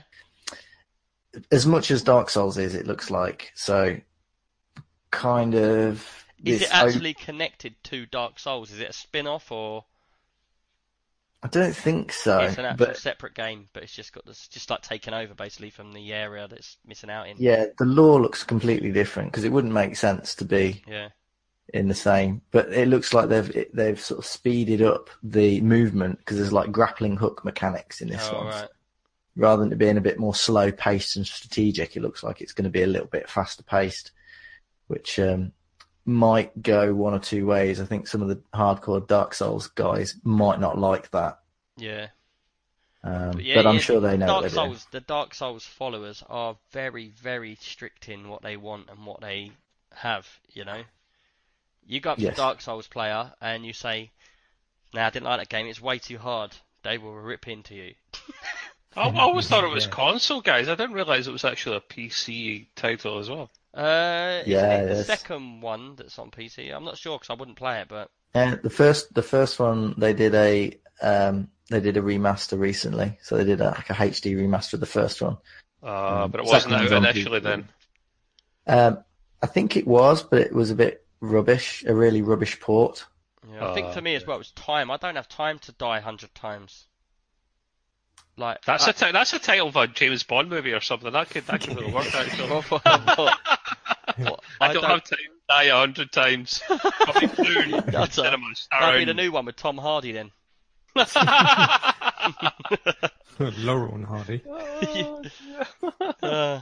Anywho, Anyway, moving Yeah. on. Next. next, carry on. Yeah, next up, Dying Light 2. Okay, has anyone completed the first one? I I've haven't, I've got but to be it's honest. stunning. And it's one of the few games that has still got life in it after being out for a few years. Really? A lot of people still come back to that for the online experience. Yeah. And they're also bringing that, remember I told you about this a little while ago, Nick? It's kind of like a Battle Royale, but Yeah. a much cut down version. They're still bringing that out for the original game, even though they're rumoured to be working on the second one. Yeah. That's for what me, I used to. One of my favourite games of all time is Dead Island. Don't know if you've played Dead Island. Yeah. A bit more cartoony, but same sort of thing. 4 players going around the map doing missions. I love Dead Island. I love Dead Island 2. I just love the whole game through and through. Then when Dying Light came out, it was the same game, but with really good graphics and a lot more serious. And I played through it quite far, and then the people I was playing with dropped out, and I stopped playing it. And it was one of them sort of things where we actually tried to go back to it a little while ago, didn't we? And we all I saw it, you and Matt and stuff, wasn't it? But the thing was, because we hadn't played it from the start, we didn't really know where we left off from. So everybody was running around just murdering zombies, but not knowing what was going on. But yeah, well, yeah, it's just me. I was the only one that started from the beginning, and I couldn't really do a lot compared to you guys because I had rubbish weapons. Yeah. Plus, we started it pretty late, and we only played it for like an hour. You bought it before that, didn't you? We played it for an hour, and then didn't go back to it. You did that. Oh, you're so many games, man. You got that Black game as well. But the thing is, what you've got to realise is Black Flag. Yeah, but what you've got to realise is these are games that I've played previously, and then this is going back to that game. So, I don't get me wrong. I'm sorry for Soups buying it and not playing it, but it was a game that everybody said they'd get on, and then no one gets back on it. It's just pointless on your own, you know. Well, I played Dying Light single player, and I thought it was all right single player. Yeah, it's all right. I completed it. Oh, did you play it? I had it on the Xbox, but I bought it on the PC because I liked it, and you guys said you were going to play it. But you have played through the game then, so you've not missed out on the game really. Yeah, I completed it. That's not too bad. Well, now you can just play it again. Yeah, with better graphics. I didn't have the DLC. You know, I can't remember what it's called, but there was like a DLC for it, which I haven't played. Yeah. That's me. That's me for Destiny, guys. I had that for PlayStation 4, including DLC, and then I got it for the PC for £10, but just because I wanted to experience a different way of playing it. And then Soups got the DLC, and I thought, right, £15 half price, let's do it. I've very rarely done that. That do you know and what Battlefield I think you should I've do? got. Get rid of any console sitting in your room. Bye.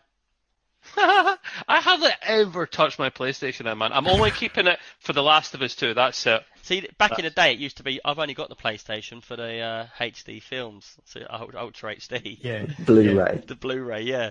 Now it's like there's no excuses anymore. Some people still use it for Netflix. Yeah. And chill. Because they haven't got a smart TV, so they're like, why do people say Netflix and chill? Oh, I don't know. Because you're chilling out watching Netflix. But that's obvious, isn't it? I'm going to watch some Netflix. Oh, you don't go, I'm going to go on a bike ride and pedal. Oh, dear. Really? You don't know what it means? Really? It's so annoying, isn't it? It's like it's become... There's a hidden agenda. It's to become... Netflix. You don't put something on you really want to watch, let's put it this way. It's become hip to say it. Yeah, what are you doing tonight? I'm Netflix and chill. Sado. I apologise for our host, ladies and gentlemen. It's been a long day. He's not cool with the in crowd, you know. I've got Netflix. The kids. Do you chill? I don't think I ever chill, to be fair. Yeah. Next. Right, Dying Light 2. Yeah, that will be something we will get into, and we'll play it with Soups. We promise you, Soups, we will play it with you. I'll even play with you as well, man. He will play with you, literally. Come all the way down from Scotland for that. You ever had a haggis shake? Well, there you go. And he won't be late. I like the versus mode in Dying Light as well, where one of you was the zombie. Oh, yeah. That was quite good. Never played that. I never tried that. Oh, you'll have to have a go on it. Yeah, because one of you is a zombie, and the other 4 are the humans that have to try and... They've got that in Left 4 Dead as well. No, but this is like the alpha zombie, so like one main zombie, and obviously because the zombie's so got... they don't know who was you. No, you're like the alpha zombie, so you have to kill the 4 humans, and you've got like special skills. Are there the other zombies as well? Yeah. Yeah, there's the other zombies as well, but you're like the boss zombie, effectively. The one with the lights on your head. So you've got to try and get the other players on their own, because it's very easy to kill one person on their own, but if they're in a group of 4, it's harder. So you've got to try and separate the pack by like using your skills. Like you might spit some acid, which makes one of them run off somewhere else, and then you attack that one person. It's quite good, and of course it's quite dark as well, so they've got to have their lights on. They might not see you from a distance, but as the zombie, you can sort of call out, and you've got night vision, so you can see where they are. So, as they're trying to run away from the normal zombies, you can kind of get the one at the back, and stuff like that. It's pretty good. And obviously you can level up your zombies. So the more you play, the more skills you unlock and stuff like that. Doing well for a game that's been out 3 years, man. I'm telling you, still going strong. Yeah, no, there's still quite a big following on it. Yeah. For a game we should be playing that again, but there's so many games, isn't there? Yeah. Right. Anyway, Next. got one more game. Next. One more game before we start talking about questions. We've got a couple of games that are involved in the questions. But yeah, last game we're going to talk about from news. We've still got some more Computex stuff as well. Oh, have we? Yeah. All right, cool. Is Elder Scrolls 6. That's another game that I will definitely 100% be in. Has anybody got any times of when it's coming out? No, they didn't. They didn't say anything, did they? I think they just It was a bit like the Starfield, wasn't it? It was a bit like, oh, here, have a look at this and keep thinking about it for the next 6 months. Yeah, because the last time people asked them about Elder Scrolls, they said, "Look, it's going to be ages. We're not even going to talk about it." Yeah, but they did say that it's not going to be an online. Which is good. Yeah, you don't want it to be. Because that sort of flopped. No one really went for that. Did you ever play online? Yeah, I loved it. Did you? I played it after finishing Skyrim. I just thought, I've been playing Skyrim for a couple of 100 hours, and it's like I can start this game all fresh. But I didn't like the view, and I didn't like how small the characters were on screen. No, I played Elder Scrolls Online for about 3 months. I was subbed to it. Really? Yeah, because that's when it was sub. Is that one of the sub ones? I hate any game. No, it's not. It's free to play. Well, no. When it first came out, I played it for 2 weeks on the beta testing, and I really didn't like the game. And I thought this just seems so long. And there was all things like you can add this and you can add that. But that was when it was going to be. I think it was £80 to buy the game, and then it was a sub. But then, like you're about to say, it got to a point where that flopped, and they took that away, and then the game came right down in price, wasn't it? Yeah. So originally you had to sub to play it, and then it was doing really bad. I think it was just a poor game. There wasn't much content, and they've completely redone it. I think they re-released it as like Tamriel Unlimited Edition or something. Came out like kind of released it and everything, gave it a new lease of life. I think you can get it for like £6 now. Oh, really? And you don't. Yeah, it's about £6. And everybody's so far in the game that you just don't get anywhere, or no, you do. And there's so much content. It's actually really, really good, and you don't need to pay anything more than that. Is it full open world now as well, where I can go wherever I want, do whatever I want? Yeah, wherever you want. Yeah, it's really good. The only thing is, the reasons why I subbed to it for a few months was because but addiction. Although you can do, I've got an addiction. Now, although you can do everything exactly the same, the restriction that can really kind of annoys you is you've got a lot limited bag space. So you've got like, 20 or 30 different slots that you can store stuff. Okay. Whereas if you're a subscriber, you get an unlimited bag space for your crafting materials. All right. Which, for anyone that plays MMOs, knows that about that. Bag space is quite a big deal when you're trying There's a little bit of a pay to win. No, it's just convenience, really. Because I played with some of my mates as well, and I think one of them was a sub and the others weren't, and they just had to go back to like the banker more often to sort of like put their materials in the bank, rather than I didn't have to, because I could just walk around longer without having to go back to town. So it just kind of makes it a bit more convenient. You don't get any more. You don't sort of achieve anything else. It doesn't unlock extra missions or anything. It just is a bit more convenient, that's all. Do any other games have the subscription model? Is it just World of Warcraft now, or have they all stopped now? Final Fantasy 14 has a sub model. That's probably the second biggest MMO, I would have said, after World of Warcraft. But that one actually looks decent, like the graphics on that. But World of Warcraft, I think, is free to play to a certain level. Final Fantasy is something I've always thought about going back to the original and starting fresh and going through them. If you went back to number 1, you'd play it for 5 minutes and be like, what is this crap? Really? Yeah. No, but I quite like the original over... It's a bit like Pokemon, ain't it? Gotta catch 'em all! But it is, like isn't it? Turn-based stuff. Yeah, where you've got 5 people there and you pick your spells and stuff. That's how it was. Not like Pokemon Go. No. And there's a new one. There's a new one out, isn't there? You've got Jurassic Park. Oh, what a rip-off, man. You're driving down the street and you've got 10 people at the traffic lights all doing some funky stuff with their phones. If they're getting locked down, it's their own fault, man. Idiots. Yeah. Right, let's move on anyway. Yeah, moving on. We're going to talk about how there's still no release date for GPUs. And he came out, didn't he, at E3. Was it E3 or Computex? He came out and he said, look, we've unlocked this, we've brought this out, we brought this out. But there ain't going to be a graphics card for a long time. Everything you're hearing out there is all a lie. Man, take it with a pinch of salt. I think it will get announced in August, it'll come out in September. I generally do. It was 2 years ago the 1080 came out. They're keeping their cards close to their chest. They don't need to do anything or say anything so they're that far ahead. To be fair, like what they always do, they never leak anything. They always tell you at the end of this month, this is coming out, and that's it. Yeah. It's like they don't need the hype.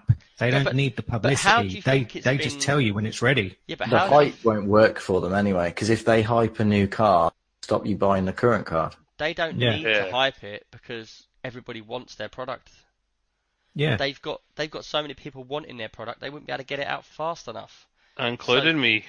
Yeah, but the thing is, like me, I sold my 1080 Ti. What was that? It's got to be 6 months ago now, isn't it? Yeah. Because there was rumour that a new card was coming out and I wanted to get rid of that for a decent price and wait for it to come in, so I got a 1050 Ti. It's now got till July and I've bought another 1080 Ti, top end one with much higher clocks on it. A new card did come out, Nick. It was the 1030, was it not? Or was it the 1070 Ti or something? Yeah. But the point is, it's like I've now decided that I'm not going to go for this new card because I don't know why. Listen, though, there's a good reason to this. I've always bought the Ti. So the 1080 comes out, and then I wait however months it is, 6 months or whatever, for the Ti to come out. And I've always bought the Ti and then waited, skipped the next one, and got the Ti of it. So I thought to myself, why did I even sell my card? Just keep the Ti now, and then wait for the next gen to come out, and then the Ti after that. So, because the thing is, I'm running a 1440 ultra-wide monitor here, like the new Asus one, same as Soup's. My 1080 Ti can run every game over 100 frames. And this is the monitor I'm going to be using for the next couple of years anyway, so what does it matter? Yeah. When it comes out and it's all new and shiny and I'm kicking your ass with frames, you'll be like, ooh, gotta when catch them all. When you're getting 100 frames, it's like, do you really need more? That's the point I was trying to explain to him.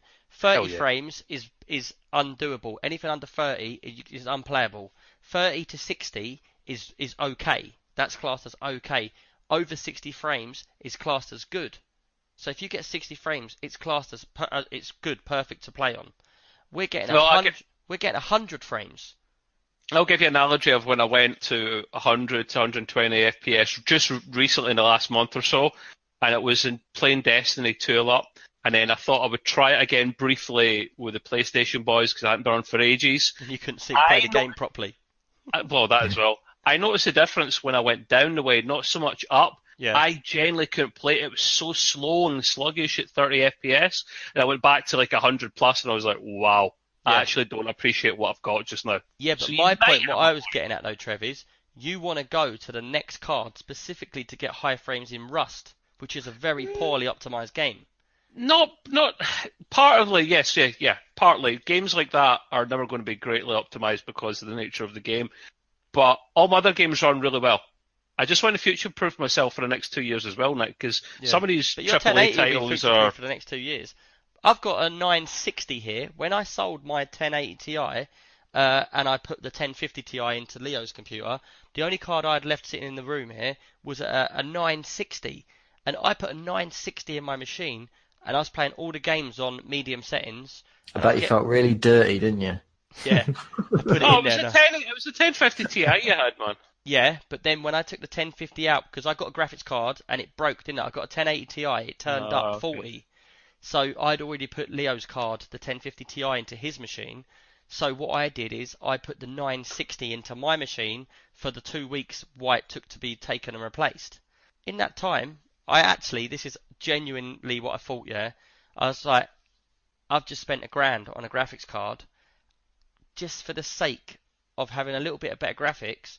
But I was playing Empyrean on the 960 at 60 frames on like low to medium settings or something, and it weren't that bad for £1,000 in my pocket. If you get what I'm saying. Yeah, depends what you really want though. I'm heavily driven by visuals, and I do need good play as well, but it has to be both. I'm the guy that always goes on about Mickey Mouse graphics, as you all know, but I think it's budget as well, isn't it? It's like yeah. You've got $1,000 burning a hole in your pocket that you could spend it on a graphics card and be happy with it, but not everyone's agree, mate. People have their different hobbies, don't they? Some people spend a fortune on like season tickets at the football, or cars, or a new badminton racket. Where did that come from, man? I used to play badminton. Where did that come from? Why are you starting on badminton players for? Have you bought a racket that cost a fortune recently, Jason? No, I had a badminton racket when I was 16 and it cost me £200. I had a badminton racket when I was about 16. It cost me £2. Yeah, that's why you're no good at badminton. Was it made of wood? Yeah, had that square thing on the head. Is that a big square thing you used to get on the wooden tennis rackets? It was a protector, wasn't it? Well, it just protects the head. Yeah. Is badminton a big sport in the States? Is it just a British thing? I can never remember. Badminton's quite a big sport. Yeah. Is it? Thought you only play it at school. No, I used to play badminton. I thought it was just a British thing, man. Sorry. Obviously not. All right, next. Next. Right, anyway, getting on from there. There's a couple more things from Computex that I saw that I thought were pretty cool. It's an all-in-one that doesn't have a pump. And an all-in-one what? Yeah, I saw that, John, so that's what I was talking about. Sorry, people. Okay, yeah. It's gone really off track today, hasn't it? Everyone's been silly. All right, to be more specific, it's an all-in-one cooler. Water cooler. Yeah, all-in-one water cooler, AIO, whatever you want to call it. And it works the same. You've got the water block on the CPU. You've got pipes going to radiator. But the way this one works is that the water block is see-through, so you can see what's going on inside. And basically, the CPU is heating up the water or the fluid, and it's boiling. Then that fluid is evaporating, and the steam is going up one pipe to a condenser. Then the condenser's turning it back into liquid, and then that liquid then drips back down into the CPU cooler. So you have to have the condenser at the top of the machine because it works with the water dripping down with gravity because you don't have the pump. And I looked at this thing and... Doesn't it seem like a lot of hard engineering that works for what it does? It just seemed like exactly that. It was way too much engineering for something so simple. And they're basically saying, you're not going to get the noise off the pump. No one hears their pump. Now we've all got headphones on. Yeah, it's like pumps are so quiet now. As long as you don't have a pump that's non-PWM and it's running at 100% all the time, your pump is usually silent.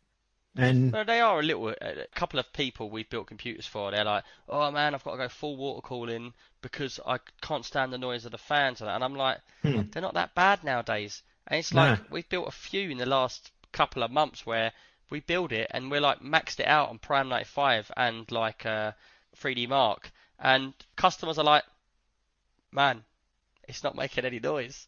We're like, yeah, that's running at max. It's just a little hum. And if you buy decent fans, you can have them on full whack and they'll be silent. And with this thing, you've got the condenser, and the condenser's using fans to turn the steam back into a liquid. So you're going to hear that. The only thing you don't have is a pump, but there's no extra efficiency in the heating and the cooling. It's purely that there's a pump missing, so you don't have pump noise. And I thought, I don't see anyone buying that purely for a gimmick. Like they were being secretive, because I watched a video on it and they were being secretive about the fluid that was actually inside it. But I just looked at that and thought, you know, I don't even care, because it's not something that our inventions are better. Yeah, we could do better than that. Why are you so bitter about such a unique idea, even if not many people are going to use it? I thought it was pretty cool. To make water cooling possible without a pump. Yeah, but that's just a set of words. That's just what did you just say, Nick? That's just a set of words. What is that? But I'll explain. What did you just say? This is how my mind works.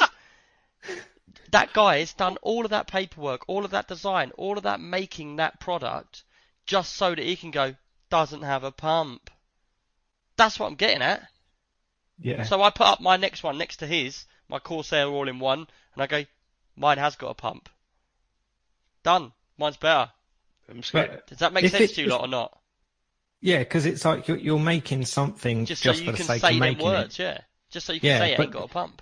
But I think that's what it is. It's just like I've made this and there's no pump in it. No one else has done that. And so people are looking at it and they're like, oh, that's pretty cool. And the thing that I thought was quite cool was that the water block was transparent. So you could actually see the lid of the CPU and you could see the fluid inside boiling. And I thought that kind of looks quite cool. It kind of just was a bit like, I don't really see this going anywhere. Yeah, it was running at the show. And what temps were the CPU at? Oh, it didn't say. Exactly. So it was obviously just running, but like they said, this is a very, very early prototype, because it had like wires and stuff hanging out of it. But yeah, it's just something that's kind of cool, but isn't really going to go anywhere. Pun intended. I see what you've done there, It's a gimmick. Yeah, I think more of a gimmick than anything. I'll go through a couple of other bits. So just to speed it up, because obviously we've been talking about it for a while. Asus, because they were like going like full pelt with all their new products. It was like they just bombarded the market with new stuff. Yeah, they were literally like, okay, we're just going to bring out everything. And they did it all at one show. Yeah. And I thought one thing they brought out was pretty cool was their PSU. And it's called the Thor. Yeah, I love it already. Yeah, and it's a 1200 watt PSU. I think it's like a 5-inch OLED screen, like full color OLED screen on the side of it. And it brings up all the information about like the voltage it's drawing from the wall, the voltage it's putting into the computer, its temperature, all the information. And it looked really nice. But Cooler Master had done the same thing, but their one didn't look as impressive. It just looked like they got a CPU, cut a hole in the side and put a screen on it. Yeah. And with Asus's one, it looked like it was built from the ground up to be this whole new PSU. They even had one open and the heat sinks in there. Even though you're never going to see them, the heat sinks had the ROG logo etched into it. Yeah. Is anyone ever going to use 1200 watts, really? That's ridiculous. Maybe someone who's running like two I know some PCs in one or something. Yeah, I'm not sure about that PSU if it's got that, but a lot of people now are using streaming PC and normal PC in one, and the PSUs are split in half with 2 sets of cables for each. Okay. Yeah. Becoming a more popular thing. Yeah, this might have that. I don't know what the output had on it.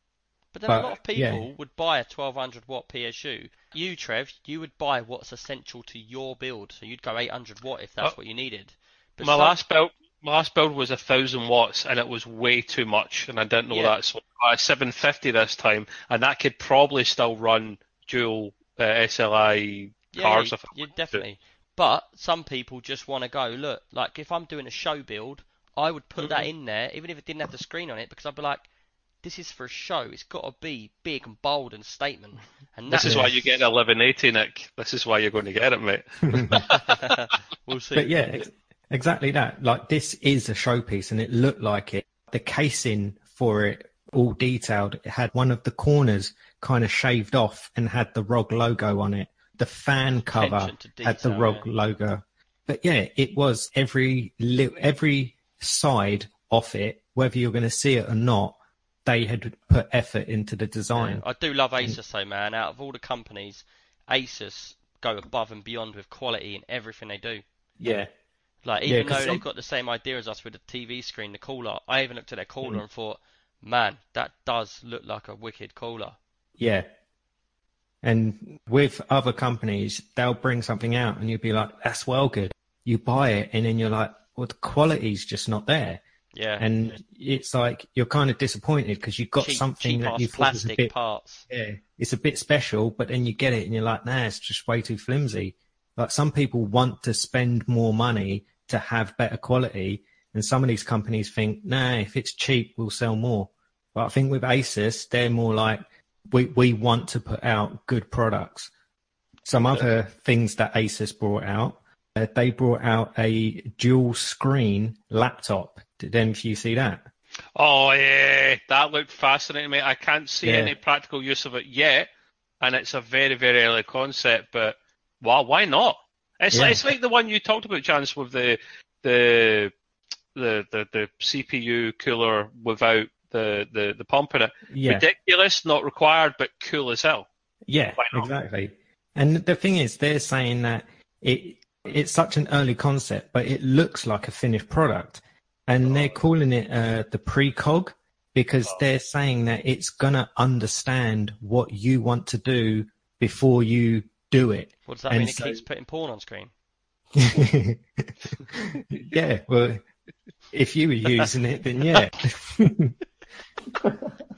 Every time you switch it on in a business meeting, porn site comes up. Double click me now, big boy. Oh, Christ.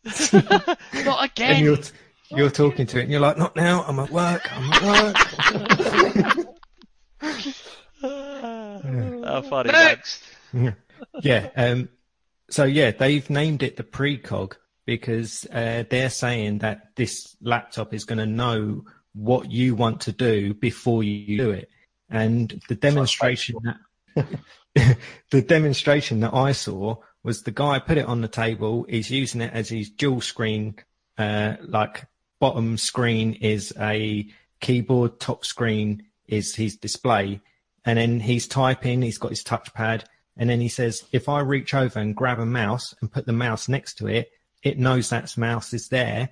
And then on the bottom screen, it will take away the trackpad. So you've got more room on the bottom screen to either have a bigger keyboard or another bit of a display or something like that. And then the same, like if you brought a mechanical keyboard over, it would know the keyboard's there. It would remove the keyboard altogether. Then you've got two screens purely for display. It sounds it's good. More than just a fancy two-screen thing. There's actually intelligence there as well, which I like, man. Yeah. The thing is, it sounds good, but it seems like potential things going wrong and become an annoyance.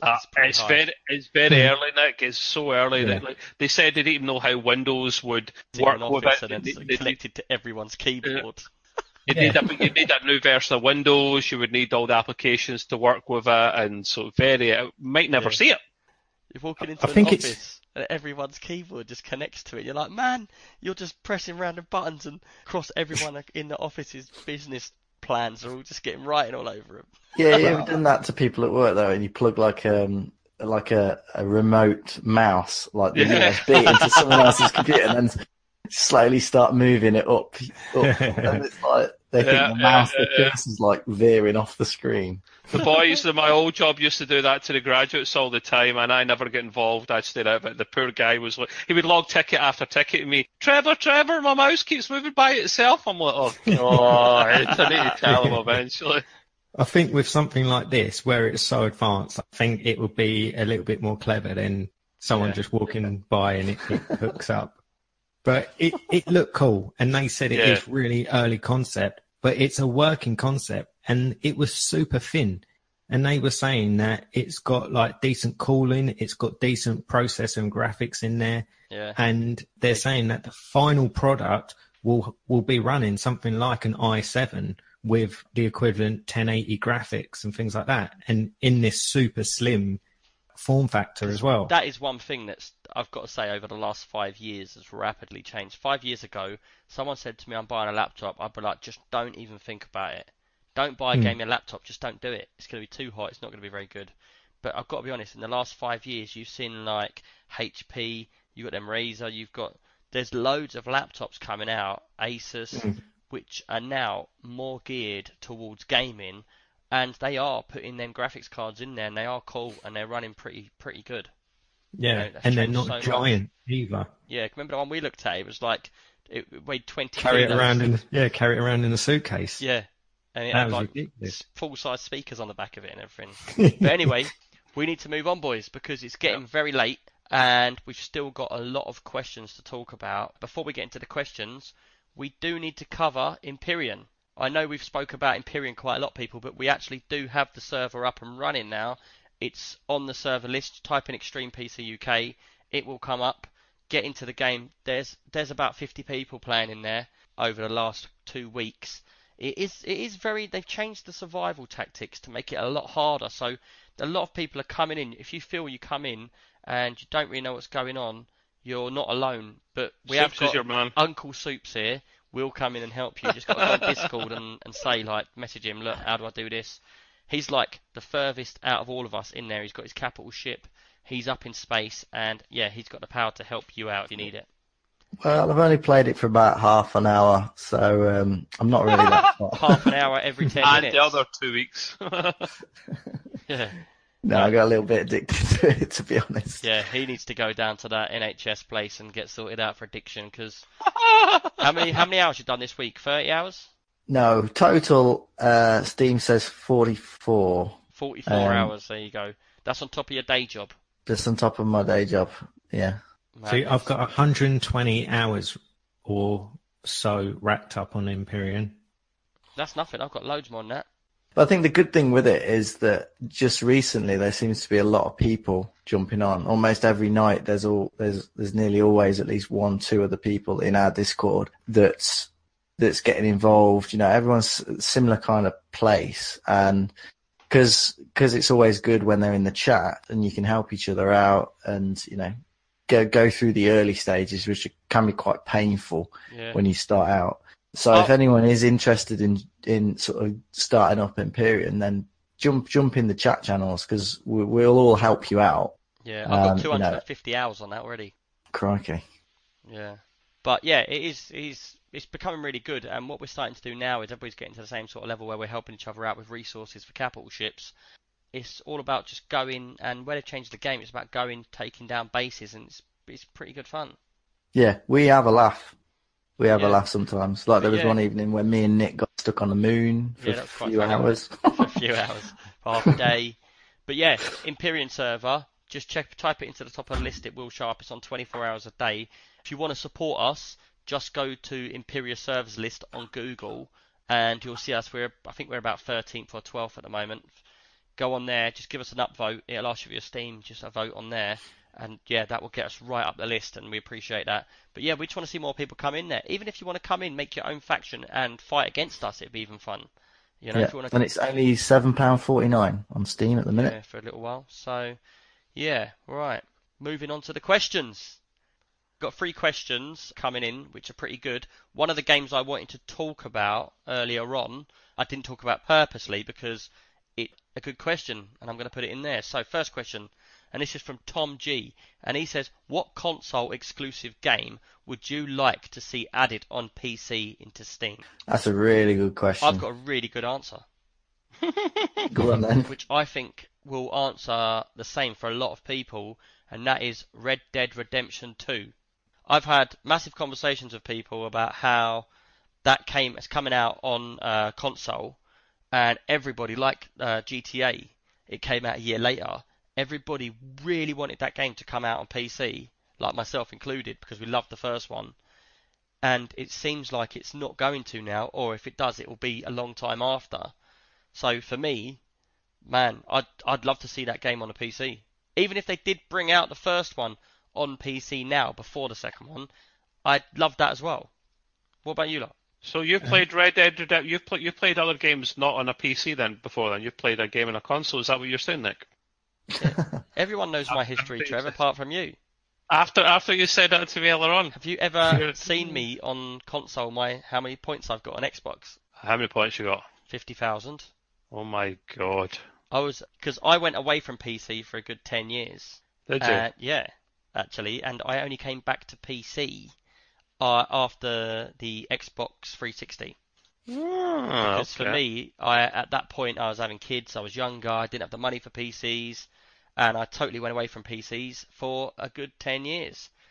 Even though I started on my Amstrad years ago, I went away and I came back, and that's when I set up Extreme PC UK. The ZX20 Spectrum. Yeah, no, I didn't like Spectrum. I like the Amiga, but I never got one. Anyway, getting back to it. Yeah. So yeah, I've got a massive gamer score and my gamer tag on Xbox. Not that I've played it for a good 5 or 6 years. But anyway, yeah, for me it would be Red Dead because I loved Red Dead Redemption and I'd love to see it come out PC just because the graphics would be so much better and the world and the frames and just everything about it would be amazing. But yeah, what about you lot? My game would be next. But this is one like franchise that I go on about a lot, and I always get like shut down. Can anyone guess? Can anyone guess what he's going to say? Yeah, yeah, I know. Probably everyone's going to know. Uncharted. Yeah, and the thing is, it's like you're not the only one. There's millions of you. Yeah, well, no, Jan's having The Last of Us 2, so why the hell not? They're both Naughty Dog.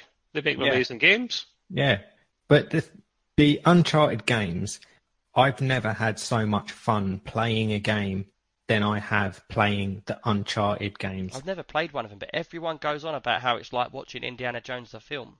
Yeah, and the storyline and the cinematics it is done perfectly. The gameplay, how the gameplay goes into the cutscenes and the cutscenes go into gameplay is seamless, and the story is gripping. So it is like watching a really good movie, but you're actually controlling the characters.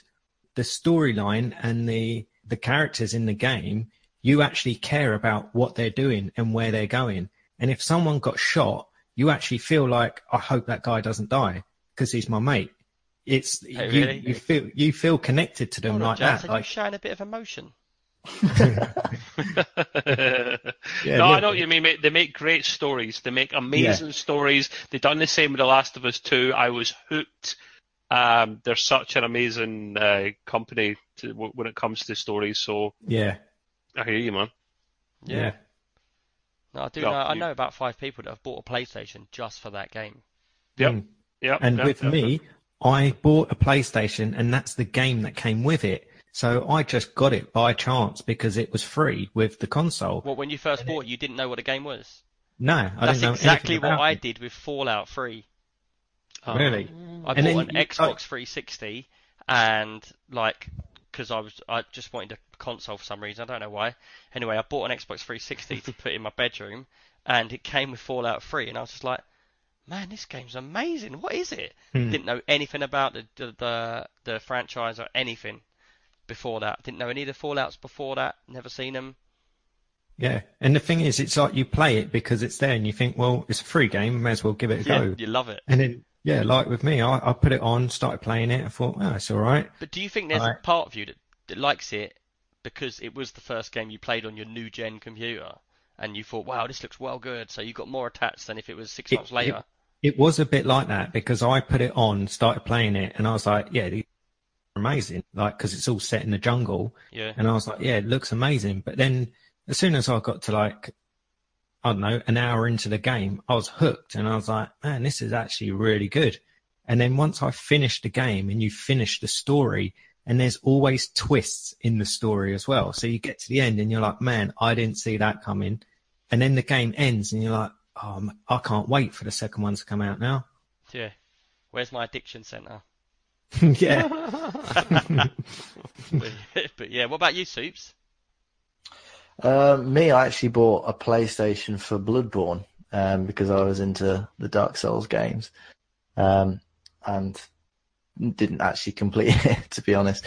But if I think if I was going to pick something, it would have to be probably a franchise like Zelda. I think if they could bring out like the new Zelda games on PC, that would be fantastic. No, it wouldn't. But you can get Wii U emulators for the PC. Do you like the new ones? Or see, personally, I like the older Zeldas. Link to the Past, my favourite. Yeah, Link to the Past was my favourite. That's the Power Sword, isn't it, Nick? Yeah. I don't know what I wouldn't put myself in your shoes. Power of Grayskull. Hold on a minute. Sorry, Shell. Sorry. I am not silly enough to put myself in your shoes and throw off random names hoping that they're right. I just say I don't know. Rather than mix up He-Man with Zelda and then get abused by everyone in the country. Yeah, it's like having an 18 ban in Night Ride. I always say to these on the podcast, people, don't open yourself to abuse. Yeah. Trev learnt that in the first episode. Yes, I did. The power of Zelda. No, wrong. Oh, you destroyed that scene now, man. The thing is, it's funny because people out there don't know, but we've actually got a private podcast chat, and the next day, all day, we're getting Shell wasn't happy. Shell wasn't happy. Yeah. It's the princess. It's like, hold on. Princess. This is Zelda. One's a boy, one's a girl. Like, what? Yeah. Yeah.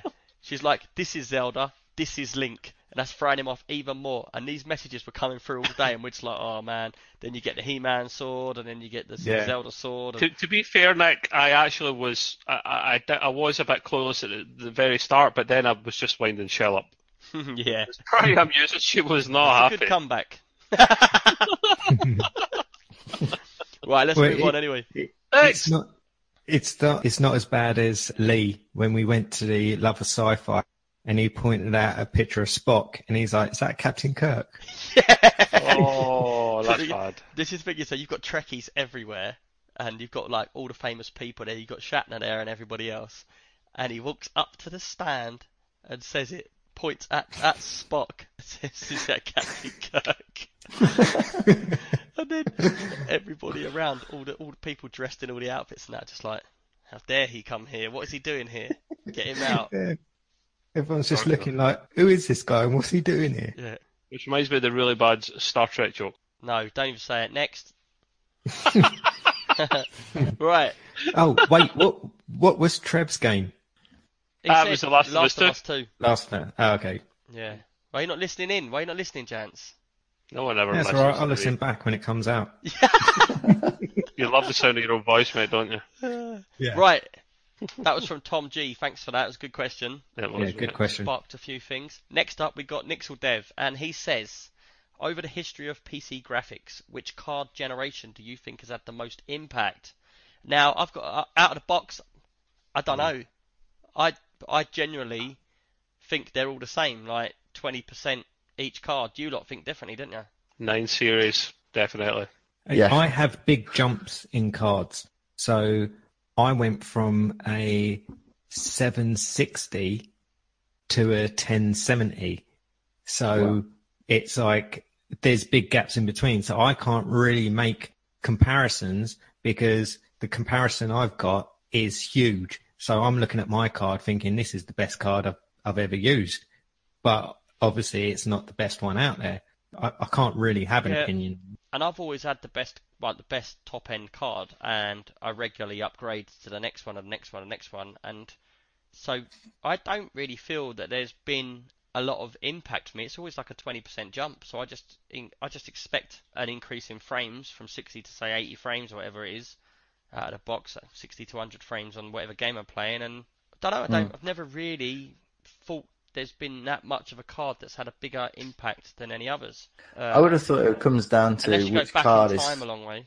is probably best for the particular resolution that you're running on. So like 1080p, I think the GTX 970 was one of the best bangs for buck for that particular resolution. Yeah, and obviously as the resolutions go, and then obviously as we get to 1440p and 4K, then as that becomes a bit more sort of stable, like 4K. They're getting faster and faster as well. So it's like, this is my dilemma. I've just bought the same monitor as you, Soup. So I've bought the Asus G-Sync IPS. What is the resolution? 3440. 3440, and so it's about 2K monitor, and yeah, it's like I bought a 1080 Ti, and I'm getting 100 frames with G-Sync in every game I play at the moment, and it's like I'm going to keep this monitor for a good 5 years. Is there any point in me upgrading to something with over 100 frames? I just don't think. Yes. Why? For your shows that you keep telling me. I always said this to you.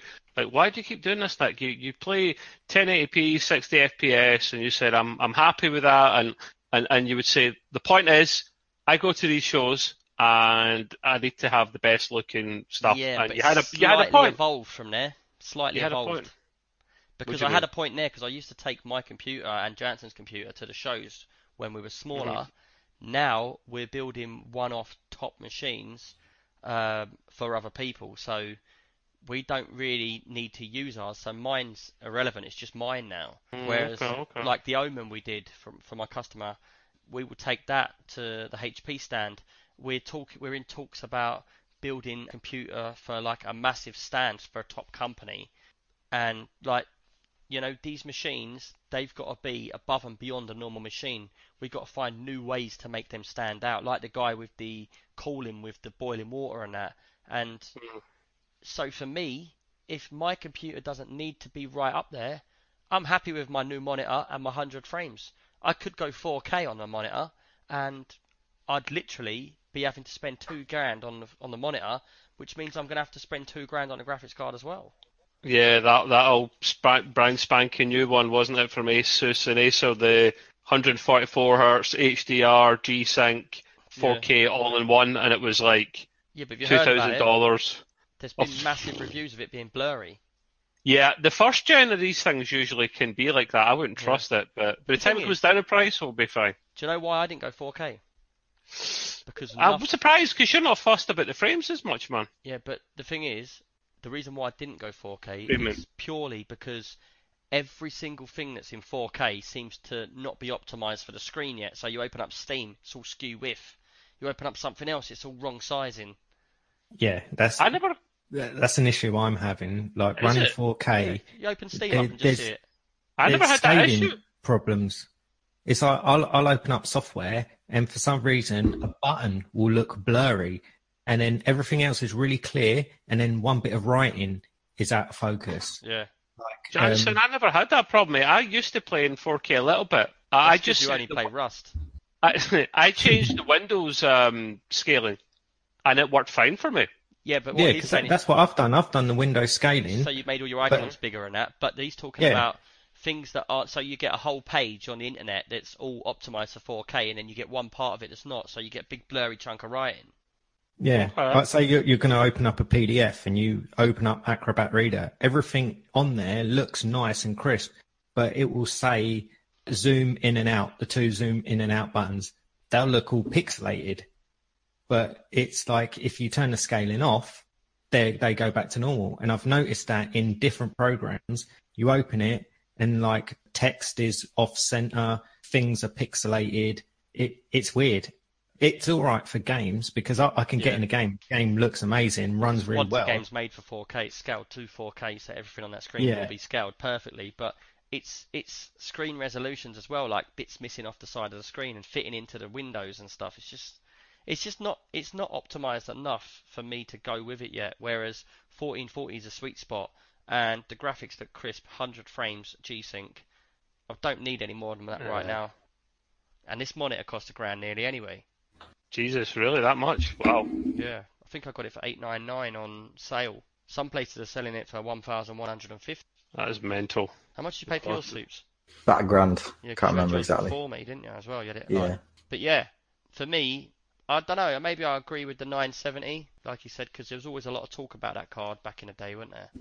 I still think even now, if you're running 1080p, probably best bang for your buck is probably still the 970. Yeah, because I've run in a 960, like I said earlier, for a couple of weeks, and it was alright, got me by, Yeah, I think you'd struggle higher resolutions on a 970. Yeah. No, I was actually playing on the 1440. Yeah, but you were lowering all the lowering all the settings. But in games like Empyrean, there wasn't wasn't massive. It was just textures, so it wasn't. I It was think playable. Imperium's quite CPU heavy though, to be honest, based on like the what it's having to load in. Yeah, And CPU temperatures. Yeah. yeah, it does. It messes with my CPU temperatures all the time. It's really, really annoying, actually. Yeah, Nixel Dev, cheers for that question. I think Good 970 is our answer. But yeah, cheers for that. We appreciate the question. Next up, we've got another one from Trubshaw. We always love your questions. And he says, Hey, Nick and the gang, what are your thoughts on the PUBG Fortnite intellectual copyright lawsuit? If they are successful, does this mean that ID Software and the guys from the original Doom idea could take on almost every other game developer? Because they've developed first-person shooters. Keep up the good work, Trubshaw.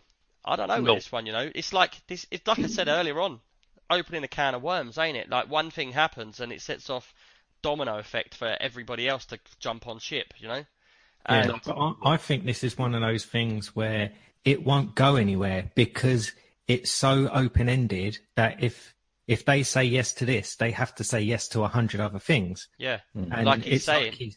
like he's saying with Doom.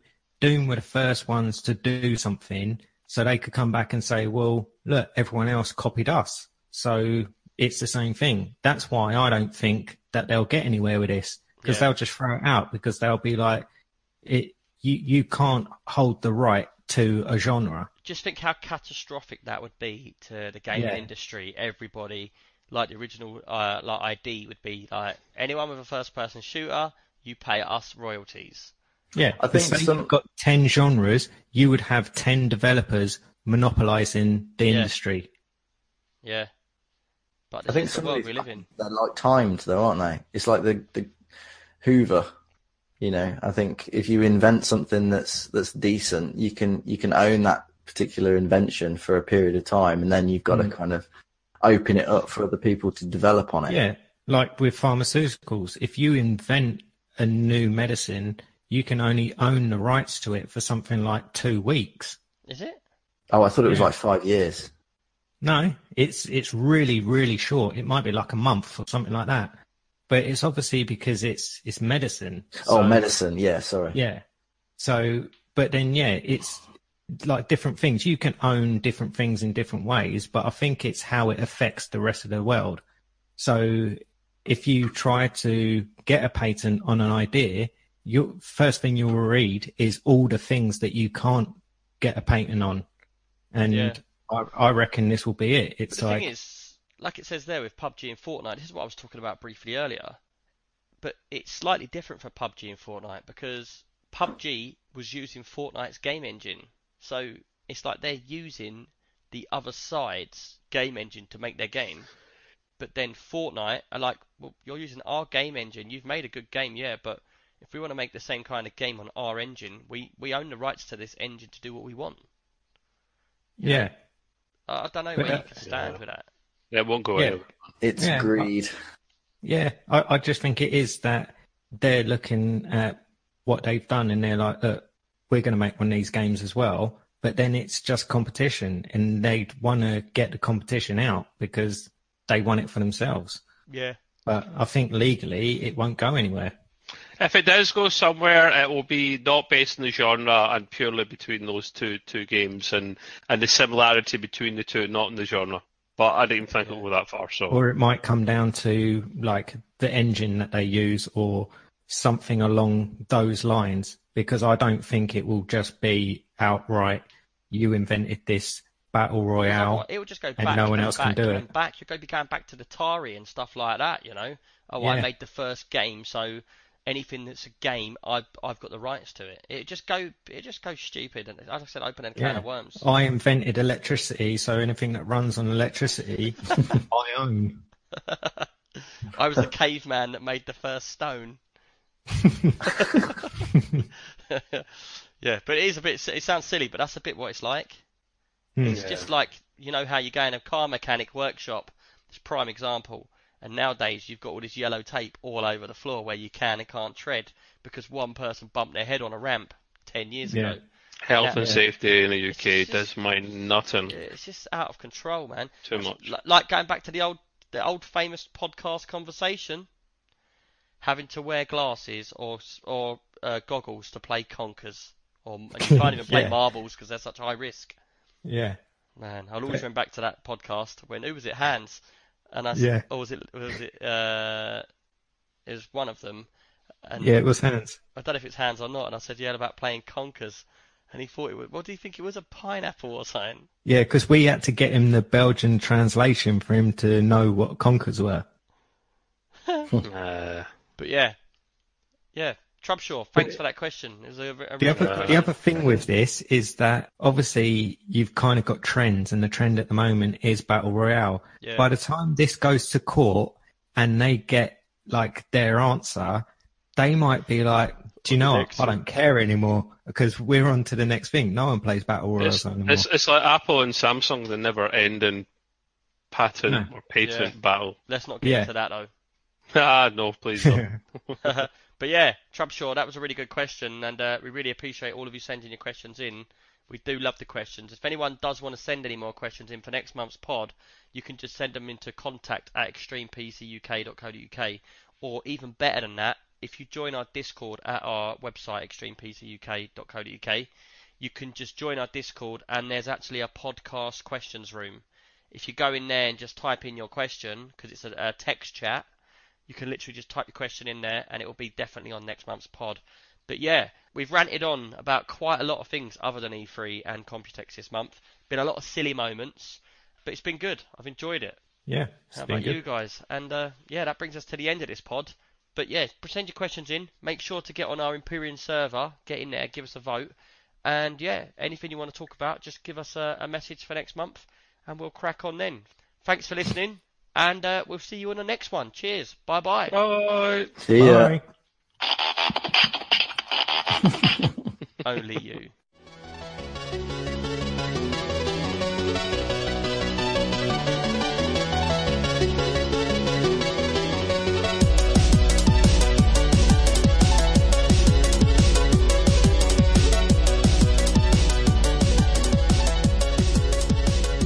Extreme